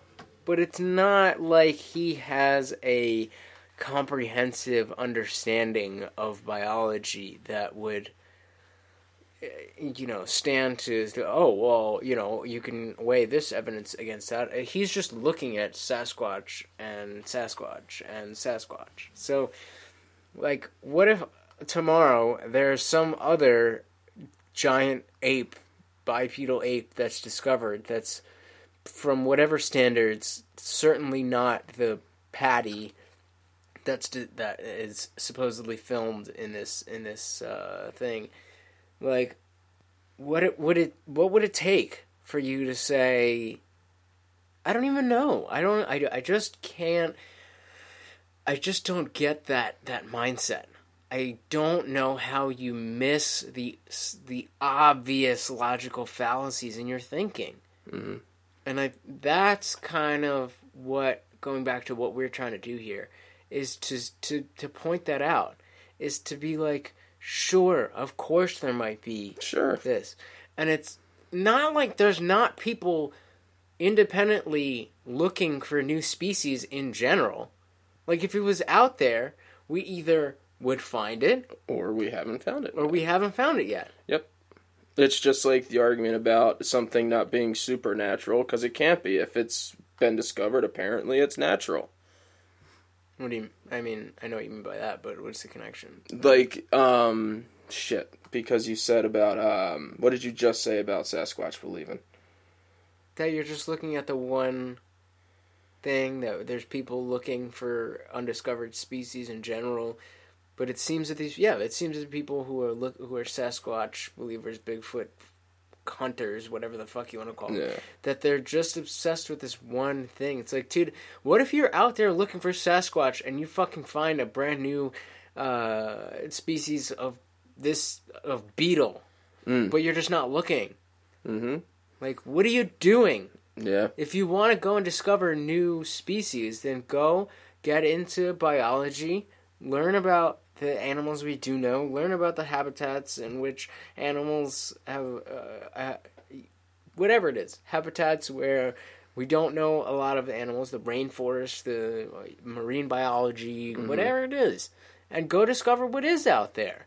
I'm sure that there's exciting and crazy species out there. I mean, we know... See, I think that's where the difference comes in for the believers and people who are out squatching. It's like the... Squatching. It's, there's a definite, what's the word I'm looking for? Maybe because the conspiracy has grown so much that's why that's attractive, because it's like, oh, I'm going to be the one to find the Squatch, where versus finding just another species of a beetle where there's got to be it's like fucking thousands, if not millions of species of different beetles. To find another beetle might not be as satisfying to people as finding a Squatch. It might be a hell of a lot more likely, but that's where they'd say, well, why wouldn't I find one? If I can find another species of beetle, why can't I find another species of a Squatch? Well, because there's been a lot more beetle species already discovered than there have been Squatch species. Yeah, I guess that makes sense. You know, I'm just playing devil's advocate. I mean, here. I get it. But it's just the inability to step back from it. The inability to have that humble... That it's what it always comes down to. It always comes down to humility. People just have this idea that their gut feeling is so strong and so trustworthy. In a very narrow sense of the word, you absolutely do need to trust your instincts and follow your gut, and you have certain feelings about things, or maybe you meet somebody, you have a certain feeling about them, and whatever the case may be. I'm not negating that. I'm just saying you can't over-rely on that and take that, oh, I know this. Mm-hmm. You don't know. You think this. And if somebody said to me, no, I don't know, that's why I'm out searching, I'd be like, okay, I'll give you that. At least you're out there searching. Don't tell me you know and then not provide any evidence of it. Like, if you're saying, I think there could be and out there looking for it, okay, I'll give you that. Granted, I'll give you that. I don't know. I haven't looked into what Squatchers. I don't know what they do. I don't know how much information they have. I don't know how realistic it actually is that this Sasquatch is real. But at the same time, it's like... there's like conventions and shit. That's what I'm saying. Yeah. That's what I was going to get to. The amount of time and energy that you're spending on this. It's like, why does that matter? Why does that define your life, whether or not this exists? It's like... But to be fair, isn't that what we're doing too? Just the opposite? In what way? We're saying, like, why does it matter to find a Squatch, right? Like, what's the big deal? Your energy could be spent elsewhere. Is that what you're saying? Yeah. I mean, I guess people could turn around and say the same thing to us. So it becomes a thing of, well, what do you think more... Well, just, I don't know, it might not be a good example, but talking about Squatch being real or not versus talking about God being real or not, the Squatchers could say, well, why does it matter if God's real or not? Yeah, but I can't answer that question. Okay, answer it then. The atrocities and the suffering that has caused to millions or maybe not millions, but over the course of history, millions of people, that is why it matters. Fair, and I agree. Is there an equivalent answer? And I'm generally asking, I don't know. Is there an equivalent answer? And I don't know. We'd have to ask a Squatcha for that. Like, Squatcha! Yeah, but that's what I was getting at. Like, there is a reason that some things are more important than others, but I guess we still have to maintain that humility to say, like, if you think that is more important, give me a reason, and if it's a valid reason, or at least something... But here's the thing. The giant squid was in the same category. Mm-hmm. And we discovered that the giant squid was real. Mm-hmm. Do you know the name of the dude who discovered it? No idea. Has the Jacques Cousteau. That actually might have some... Probably. But whether or not that... I mean, what the fuck do we know? Yeah. But has that discovery had any change on your life at all? No, but to somebody who was into it, it would. Just like somebody who might not be into the things we're talking about wouldn't listen to this. I'm just thinking, again, going back to just being a biologist and being somebody who looks based on evidence for new species. Like, because, okay, let me back up and put this more in a frame of reference. With this podcast... A lot of times I think about where we're going with this, what I want to do with this, and I look at the big names in the business, whether it be news or podcasting, whatever it is, media, and I look at that, and of course, I want to be that guy. I want to be a household name or whatever, but then I take a real look at just producing media, being a media outlet, and there's hordes of people who make a living writing articles for magazines and newspapers and this and that. They're not household names. There's podcasters that aren't household names, but they make a living doing what they do. And Dave Rubin, I was just listening to Dave Rubin on the ride here, so that's the first person that comes to mind.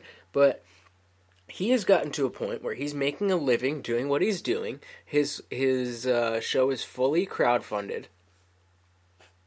And he's happy doing what he's doing. But I'm sure if you ask the average person who is Dave Rubin, they probably don't know. No idea. So, again, it comes back to that humility of saying, yes, of course I would love to be the guy that everybody knows. Like, oh, if you're going to listen to a podcast, you want to listen to, oh, really?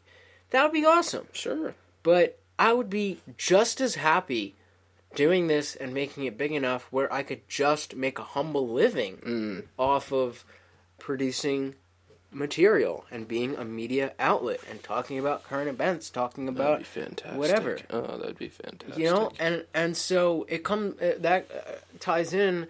It's like, do you want to? Is that the only reason that people want to discover Bigfoot, is to be the guy?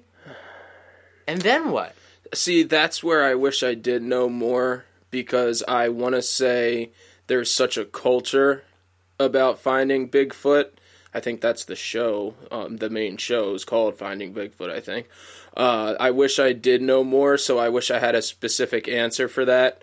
But, like, there is a culture to it, just like there's a religious culture to believing in God. There's a culture to any conspiracy theory, the moon landing, 9/11. And again, with the nuances. It's a nuanced thing. But again, if you were to discover that we never landed on the moon, which I think... I've seen some stuff that's made me question the first moon landing, certainly. Yeah. But even if we're to accept that the first what is it, Louis Armstrong, Buzz Aldrin, whatever, Neil Armstrong. Jesus Christ. Who the fuck is Louis Armstrong? The trumpet player. Why do I keep saying that? That's so funny. That's why I smirked right away. That's so funny. I was looking at Louis Anderson yesterday. What a wonderful world. That's and Louis I said Armstrong. Louis Anderson. Jesus Christ. Neil Armstrong and Buzz Aldrin. Jesus.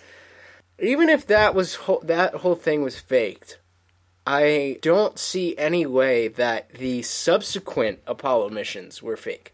It makes entirely more... Even if that were fake, the most likely scenario is that was faked, the footage was faked, and then subsequently we went to the moon. But for the entire idea of humanity not leaving the outer atmosphere, that seems so... Like, you would need some damning evidence, because there's so many individual and independent and non-affiliated with anything organizations that not only accept that, but have proven that it's likely, it's possible, it's this, that, whatever.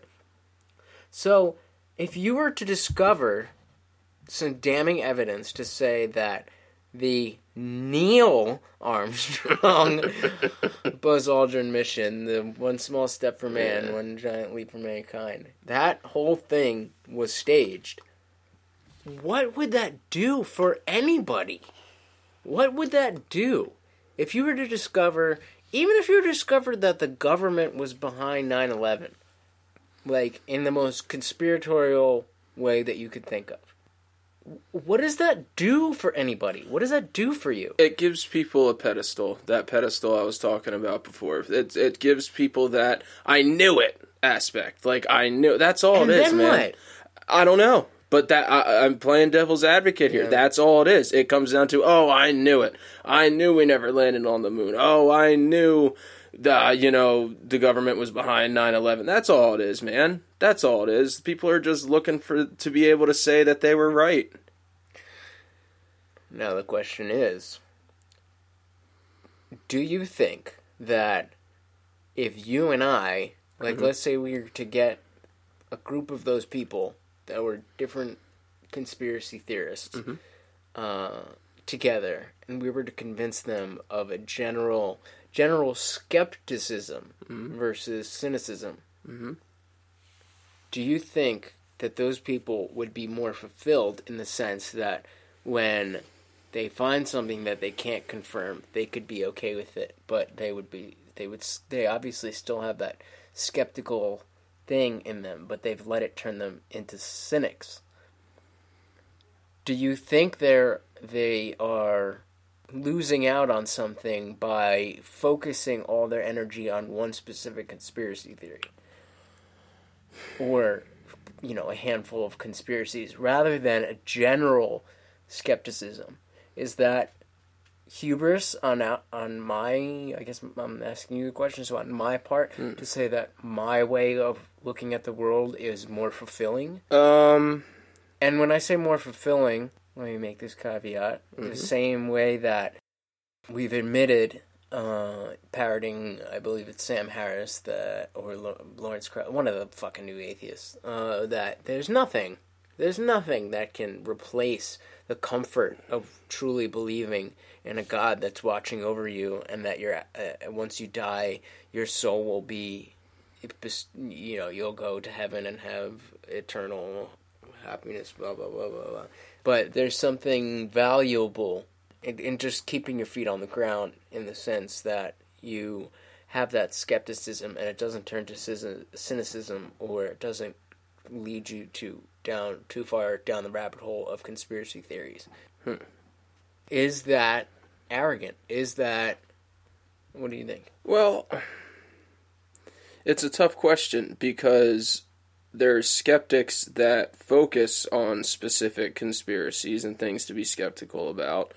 Us included. Right. So I don't know if it's necessarily any less fulfilling to pick that one thing and spend your life debunking it, because at least you're being skeptical about something. I don't know, but these people aren't looking to debunk anything. Right. They're looking to confirm something. That's true. They've already made up their minds. And that in and of itself, that distinction, I would wholeheartedly support I mean, maybe not wholeheartedly, but I would give more support to somebody who was dedicated to debunking the existence of Sasquatch or the Loch Ness Monster or whatever it is, or the moon landing, whatever. That, at least there's an end game that comes from, see, even that, I don't know. Because that's what I'm trying to, this is, you're hearing real-time questioning of myself. Because I'm thinking how stupid it is to spend your time doing this, yet I'm sitting here and spending my days talking about how I believe that religion and faith are so bad because of the potential and the real effects. And the real effects are arguably due to other factors, if not exclusively, at least. It's not solely religion that causes the suffering which I accept, and that's a whole discussion in and of itself. But I'm just wondering if I have the right to say that other people are wasting their time. I feel like I do. I feel like I can confidently say, if you are a squatcher, that you're fucking wasting your time. It's not gonna do anything for your life. And it's better to take... Well, it's going to make you rich if you find a Squatch. Is it? I mean, you don't think that if a Squatch got discovered, that whoever discovers it is going to get paid pretty damn well by some museum or something like that. So even if that's... I mean, if that's the only motivation... I would have to know what's the process of that. I would, without having any knowledge, I would assume that there are institutions in place for when new species are discovered, that, you might get your name written down somewhere. And that's why I wish I knew more about the culture, because maybe there is something more to it that they're looking for in finding Sasquatch, but I don't know that there is. It could just be so not inherent, but okay, let's bring it to something that's... let's talk about aliens then. Okay. And UFOs and stuff.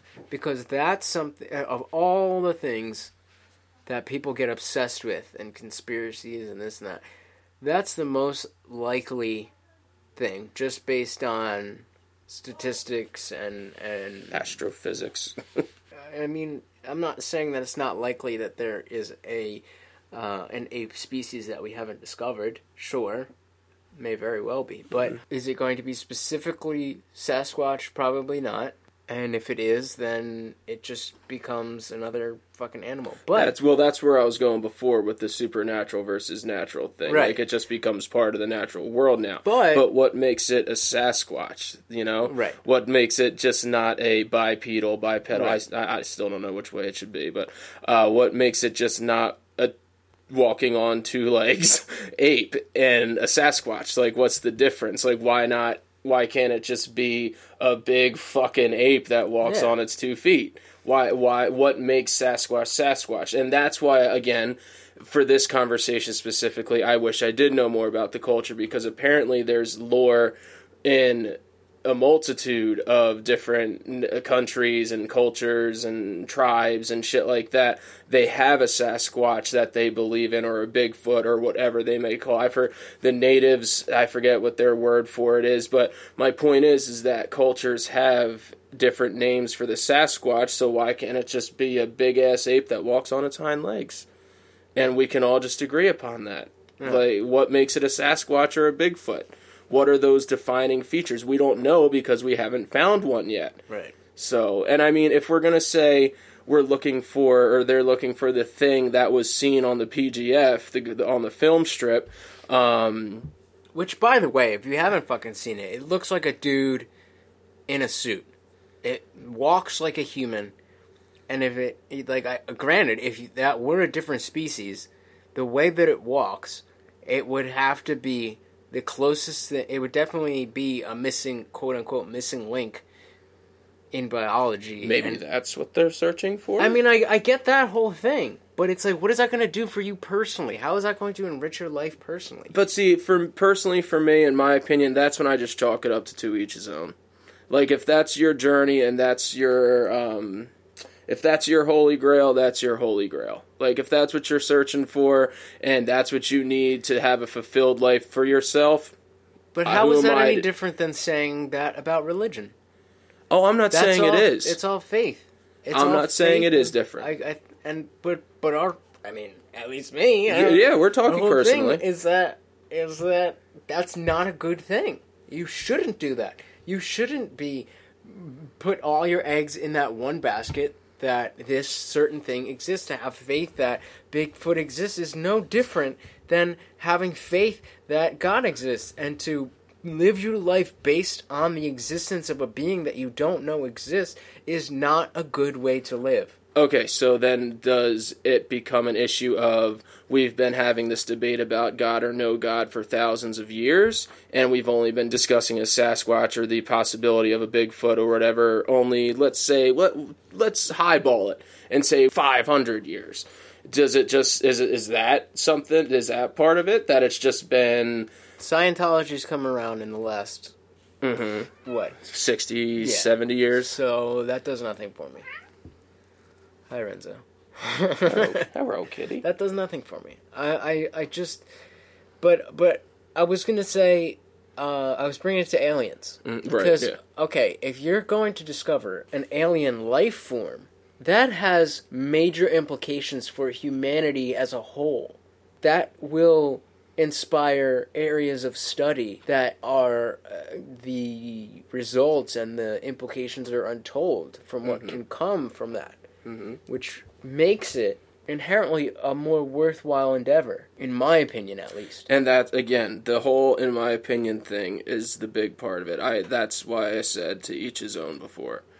Like, if that's what's going to make your life fulfilling to you, who am I to say you're not allowed to have your own fulfilling life based upon your own... A smart fucking skeptic who understands that discovering an ape is not going to change humanity. That's who you are.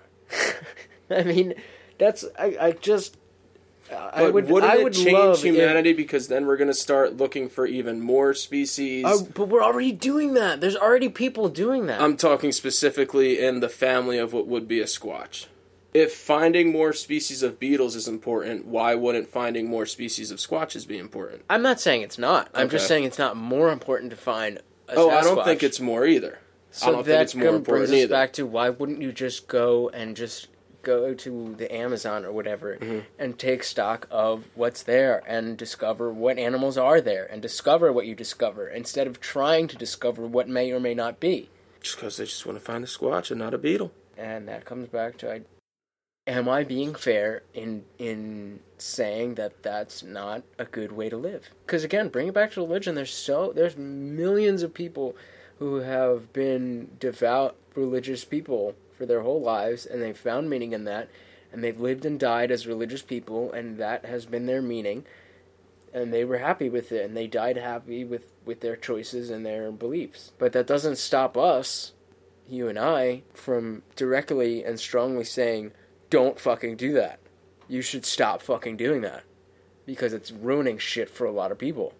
Now, of course, looking for Sasquatch doesn't have the same implications as believing that the creator of the universe has given you the rules, and those rules include cutting off little girls' clitorises. But it's all in the same category. And the idea behind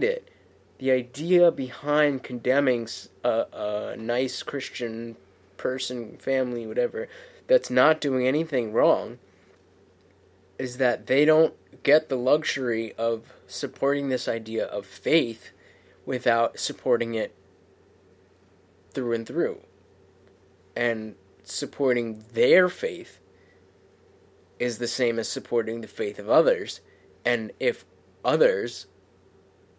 they have the faith that God wants them to kill apostates and adulterers, then it's their faith. So that same slippery slope, why does it not apply to Sasquatch? I don't know. I just simply don't know. In my opinion, I see it in the same. I see it as a religion. I see it as... I guess that's kind of not a religion in the traditional sense, right? But the idea that a belief An unverified belief is driving your behavior in such a direct way. We totally agree on that, yes. It's not like these people are automatically stupid. No, let's make that clear. I am not saying that at all. Because, so what would the... we know doctors, we know very religious doctors. Yeah. So, I mean, there's... Hi, Dad! I didn't say it either. So, I mean, there's gonna be, I'm sure, there's biologists that do believe in a Squatch, or believe in the possibility of a Squatch, at least. Well, again, it's not necessarily the belief that there might be one, but it's the belief that there has to be one, and therefore... it's a duty to prove that it exists. That's what I don't understand. Because if it exists, we either will find it or we won't find it. Mm-hmm. And I guess if it comes down to, you say, you are that person who is just interested in discovering new species, and you think that that has at least a... beginning of a blueprint as to a guide, as to a direction, something to a goal to work towards. And you have the mindset that this could very well not be real or whatever. Just if you have the humility, I don't really see anything wrong with it. But I get the sense, I don't know that many Squatchers, but I get the sense that there isn't this humble biological thing behind it. It's a very personal desire for a belief to be verified. And that desire for a belief to be verified leads to certain behaviors. And whether or not those behaviors are good or bad, the idea behind letting your beliefs, rather than evidence and whatever, guide your behavior is bad. Now, somebody could very well, if any of you are Squatchers, please enlighten us. Mm-hmm. There could very well be a mountain of evidence that hasn't been refuted, but hasn't been verified, and there is money. That would be enough of a reason for me. There's solid money directly going into doing this, and implications on society and humanity by discovering this specific thing, not just in the discovery of new species, because I just think expanding our knowledge and just discovering whatever we can about the natural world is important for no other reason than just learning the world with.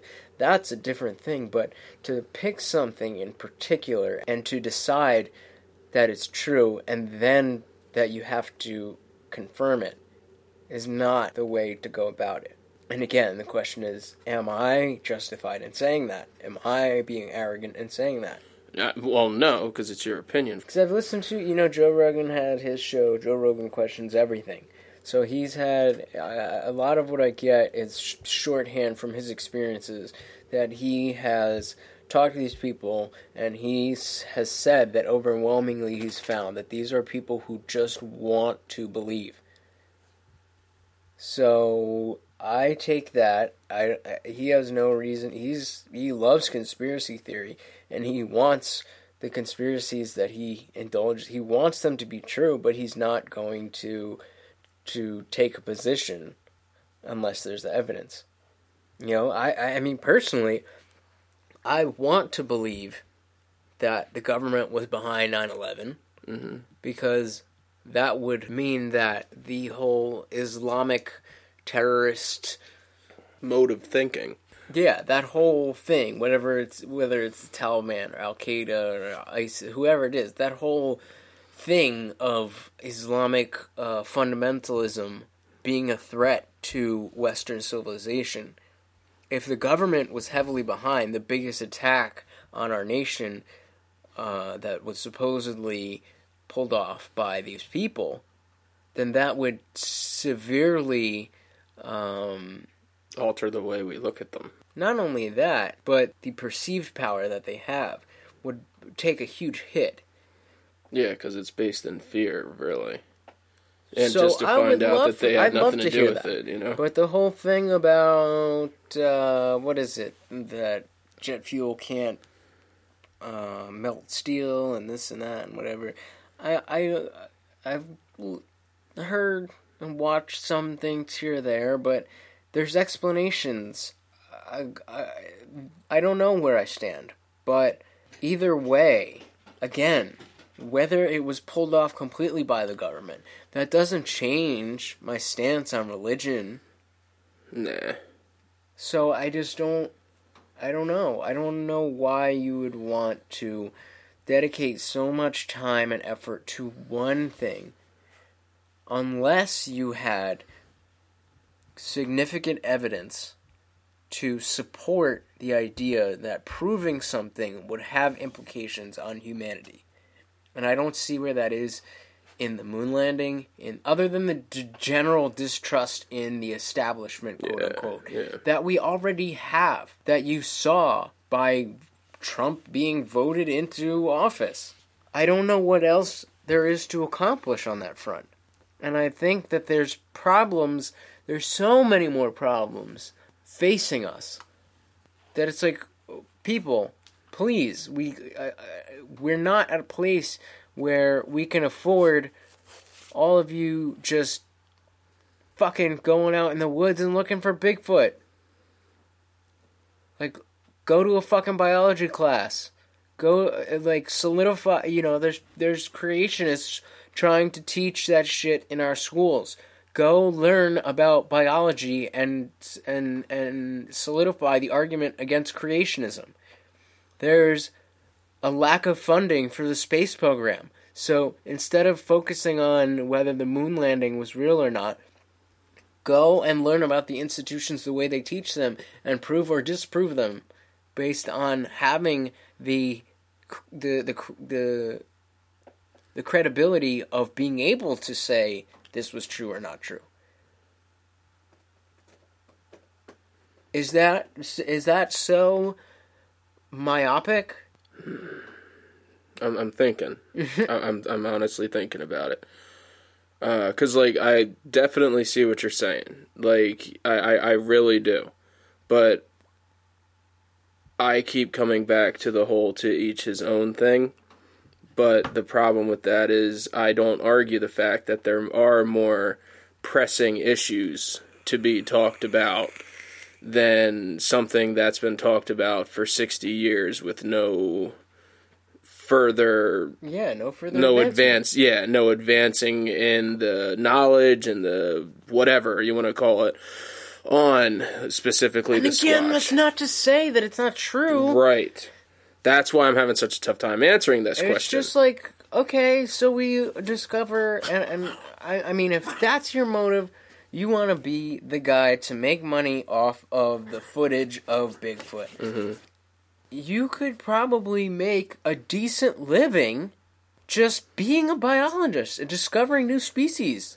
See, okay, so then if we've gotten to that point, that's probably just a matter of, oh, I don't feel like doing that, I'm just looking for Squatch. And there I feel like I have the... So maybe that's where we get to the point, we've gotten to that point to where it's... Yeah, that's where I feel justified in saying, well, fuck you. You're just trying to take the easy way out, you're trying to not deal with anything else but what you want to create this bubble for yourself and live inside that bubble and let that be your whole life. Yeah. There's a disengagement from society that comes with that kind of thinking, that kind of behavior, that kind of lifestyle where you're chasing one specific thing. And there's been people who have chased things like that throughout history, and it's come to fruition, and it's had major positive implications on humanity. Think about Galileo. Mm-hmm. I mean, the most famous case. Who cares if the sun goes around this, that? Well. Exactly. It sure shit changed a lot. And I mean, are we right now, or am I right now, by questioning the search of Sasquatch, the same kind of person who was saying, why do you care whether the Earth revolves around the sun or vice versa? Was that the case? Is that the same? I don't know. And will we find out if some evidence does finally arise that there is a Squatch, or that there straight up is something, an ape-like creature walking on two legs discovered? Do we just not know? Are we belittling it because we don't know? Whereas with Galileo, we can say hindsight's 20/20 and be like, damn, yo, that really changed shit. Right. But like with the Squatch, we don't know because we haven't gotten to that point yet. But I mean, it seems reasonable because there's like I said with the giant squid. The giant squid was discovered. Mm-hmm. Mm-hmm. Who the fuck did that affect? What changed? I mean, probably marine biology. It probably had a big effect on marine biology. Right, but again, going back to the guy, mm-hmm. Like, sure, I'm sure that footage or whatever it is, he's gotten a certain amount of money from that. Yeah. Oh, I'm sure. Yeah. But is that enough? Man, it's a really tough question. It's a really tough question because, like I keep saying, maybe to that person, yeah, that is enough. And then it's the question of, but do I have the justification in saying, okay, but there could be other things that you could be doing too. Okay, so let's question that part. The idea that we feel like by doing this podcast, we're doing something that, in even the tiniest way, benefits society. Mm-hmm. And hopefully, or theoretically, if everyone in the country were to listen to this, mm-hmm. then it would create a positive effect. Now, number one, are we wrong? Number two, does everybody have to? Is that the argument that not everybody has to do something that directly benefits society? Is it a fundamental flaw in the argument that what you do should benefit society? I think that's where it is, because not everybody has the same interest in helping society that we might have. Now, maybe that's what gives us the grounds to say this may be more important than that, because there are only a certain amount of people that care enough to actually spread the word, for lack of a better way to put it, about all things societal. Like my brothers I've talked about it before, their apathy spans everything. Like, I have never met two more apathetic people than my brothers. They don't care about anything societal, really. I mean, it'll come up in conversation and we'll, not necessarily crack jokes about stuff, but, just talk about, like, oh, yeah, you see that shit was crazy, and that'll be the end of it. Like, they don't care. So, like, there's a lot of that going around. So the question is, do we have any moral high ground in that?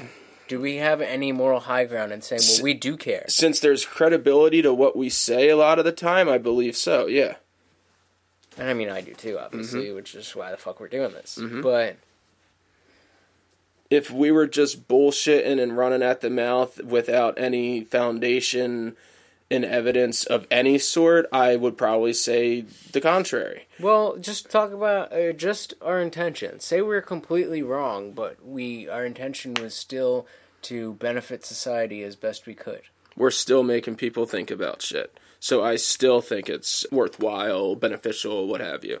And I would agree, because even people I disagree with, even people who have completely different mindsets than I do, I respect their contribution for that very reason. Mm-hmm. Not because they agree with me or don't agree with me, but because they are trying to do what's best for all, rather than a selfish thing, what's best for you, and in the short term, what's going to make you happy in the next 5 minutes, 5 days, 5 weeks, 5 years, whatever. It's what's going to be best for people overall. So yeah, with that in mind, I think, that does give us some sort of grounds and some sort of license to say things like, this might be a little more important than that. Like, we're sitting here watching football, and we could totally have a sports podcast, but it'd be a different audience, first off.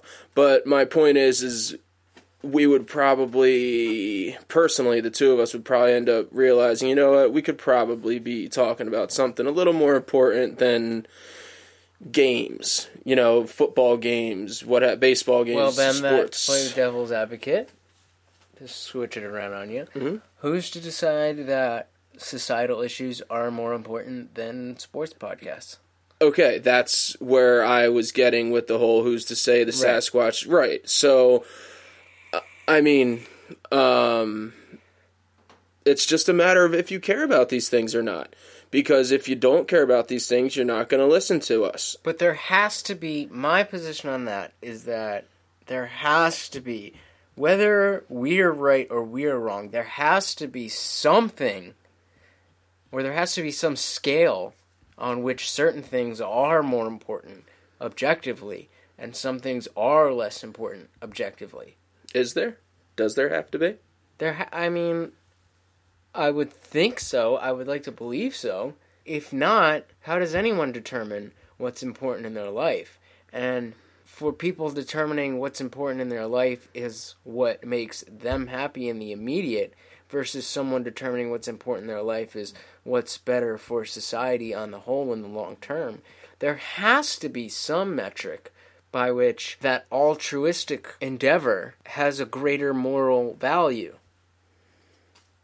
Right? Yeah. I mean, I'm trying to think of a way that's not necessarily the case. That's what I'm sitting here doing. I'm racking my brain trying to think of something like Because that. everybody can't be, even that, I want to say everybody can't be, fighting for justice and whatever.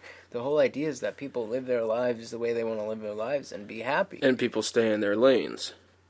But does that, then it kind of brings me to, well, if you're just interested in yourself, then sit in your fucking house, get the fuck out of the way, and let the big boys do shit that matters for everybody else. And I don't think that's an unfair thing to say. Like, you have every right to not give a shit. I don't care if you're apathetic about this. You have every right to go and spend your whole life looking for Sasquatch.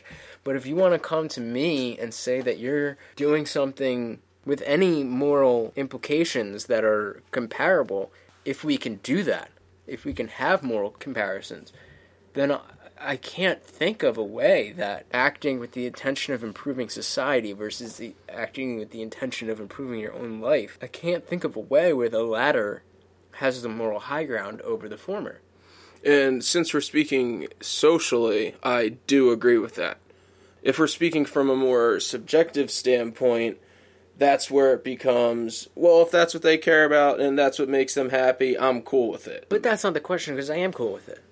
But it's like, I'm cool if you want to do that. I'm not going to tell you not to, but I would prefer that you would do something right, quote, and unquote better. And I agree there. I do agree there. But then the question becomes, at what point or at what level do we say, all right, go ahead, do your thing, whatever makes you happy, whatever floats your boat. If your endeavor in your journey in life is looking for Sasquatch, that's fine, do whatever, don't invoke it upon me and all that shit, that's fine.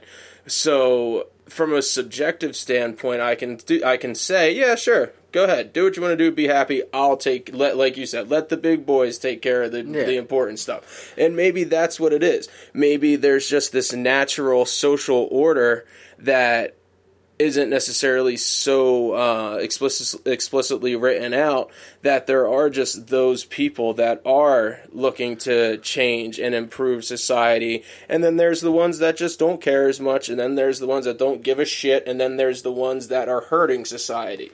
Like, there is a certain implicit social hierarchy there, and I'm not saying that we're at the top, and I'm not saying that we're at the bottom, but what I am saying, helping society, they're probably a little higher on that hierarchy than those that just are straight apathetic or just hurt society. Like, I can definitely say that with some confidence. Yeah, so it seems to be that we want to come to a place where we respect somebody's right to go and search for Sasquatch your whole life, but to expect that we, as people who want to affect society on the whole, that we deserve, what's the word? A little bit higher, not maybe a little bit more respect, a little bit more. Yeah, what's that word? There's a word. I don't know what it is. Yeah. But it's got to be worth something. Yeah. It's got to be worth something, and there should be no obligation. There should be no obligation. You should have every right to be as apathetic as you want to be. That's what it makes this country what it is, the freedom. That's what makes freedom so important. But that being said, there should be, and I think socially in a general sense, we do have high respect for those who do something bigger than themselves. In That's that exactly sense. how I was going to say it, yeah. I think that, I don't know, that's where I land. That I try not to be arrogant, I try not to be full of myself in that way, but at a certain point, you have to be comfortable with recognizing that what you're doing is bigger than what some other people are doing. At the same time, you have to remain humble and realize that just because you are doing something good in that sense that we were talking about doesn't give you the right to mistreat others or whatever the case may be. But part of that has to be selfless in the sense that you can't be doing it for the respect. But at some point you have to acknowledge when what you're doing is superior to what others are doing. It's just a matter of confidence. And, you know, if you want to make it the extreme, I think in the history of humanity, I think I can call myself a better person than Hitler. I think so too. So, of the people living today, the people that we see every day, the people that do or do not listen to, there is that. I'm not calling them Hitler by any means, by any stretch of the imagination, but I'm saying that scale exists. And if Hitler's on one end, and I don't fucking know. Well, there we go. He'd be the one at the bottom of that hierarchy I was talking about. Right. And we at least are a couple of rungs above that. And in between have to be those apathetic people. Yes. I'm comfortable with that. And so there you go. There you fucking go. Either, I don't know if we're right, if we're wrong, you let us know. If there's any pod people that are squatchers, get at us. Please. Get at us. Because we obviously don't know what the fuck we're talking about with that shit. Yeah, I got as far as a couple of pages on Google yesterday when I was watching Willow Creek. So, I mean, if there's more to this, I would love to hear it. Just because I'm curious. Yeah. But Shameless is on, so that means we must leave you. You guys know how to get at us. Instagram, Facebook, iTunes, YouTube, Patreon, Our Really Podcast. Search it, you'll find it. Fucking support us so we can keep going. Now that the election's over, we have a lot more stuff that we can talk about. Yeah, we just spent 2 hours talking about Squatch, so. As you can see, it's not just politics. This type of thinking spans all of life.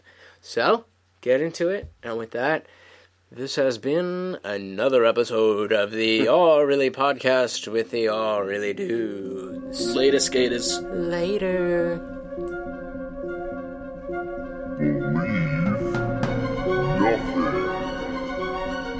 Believe nothing except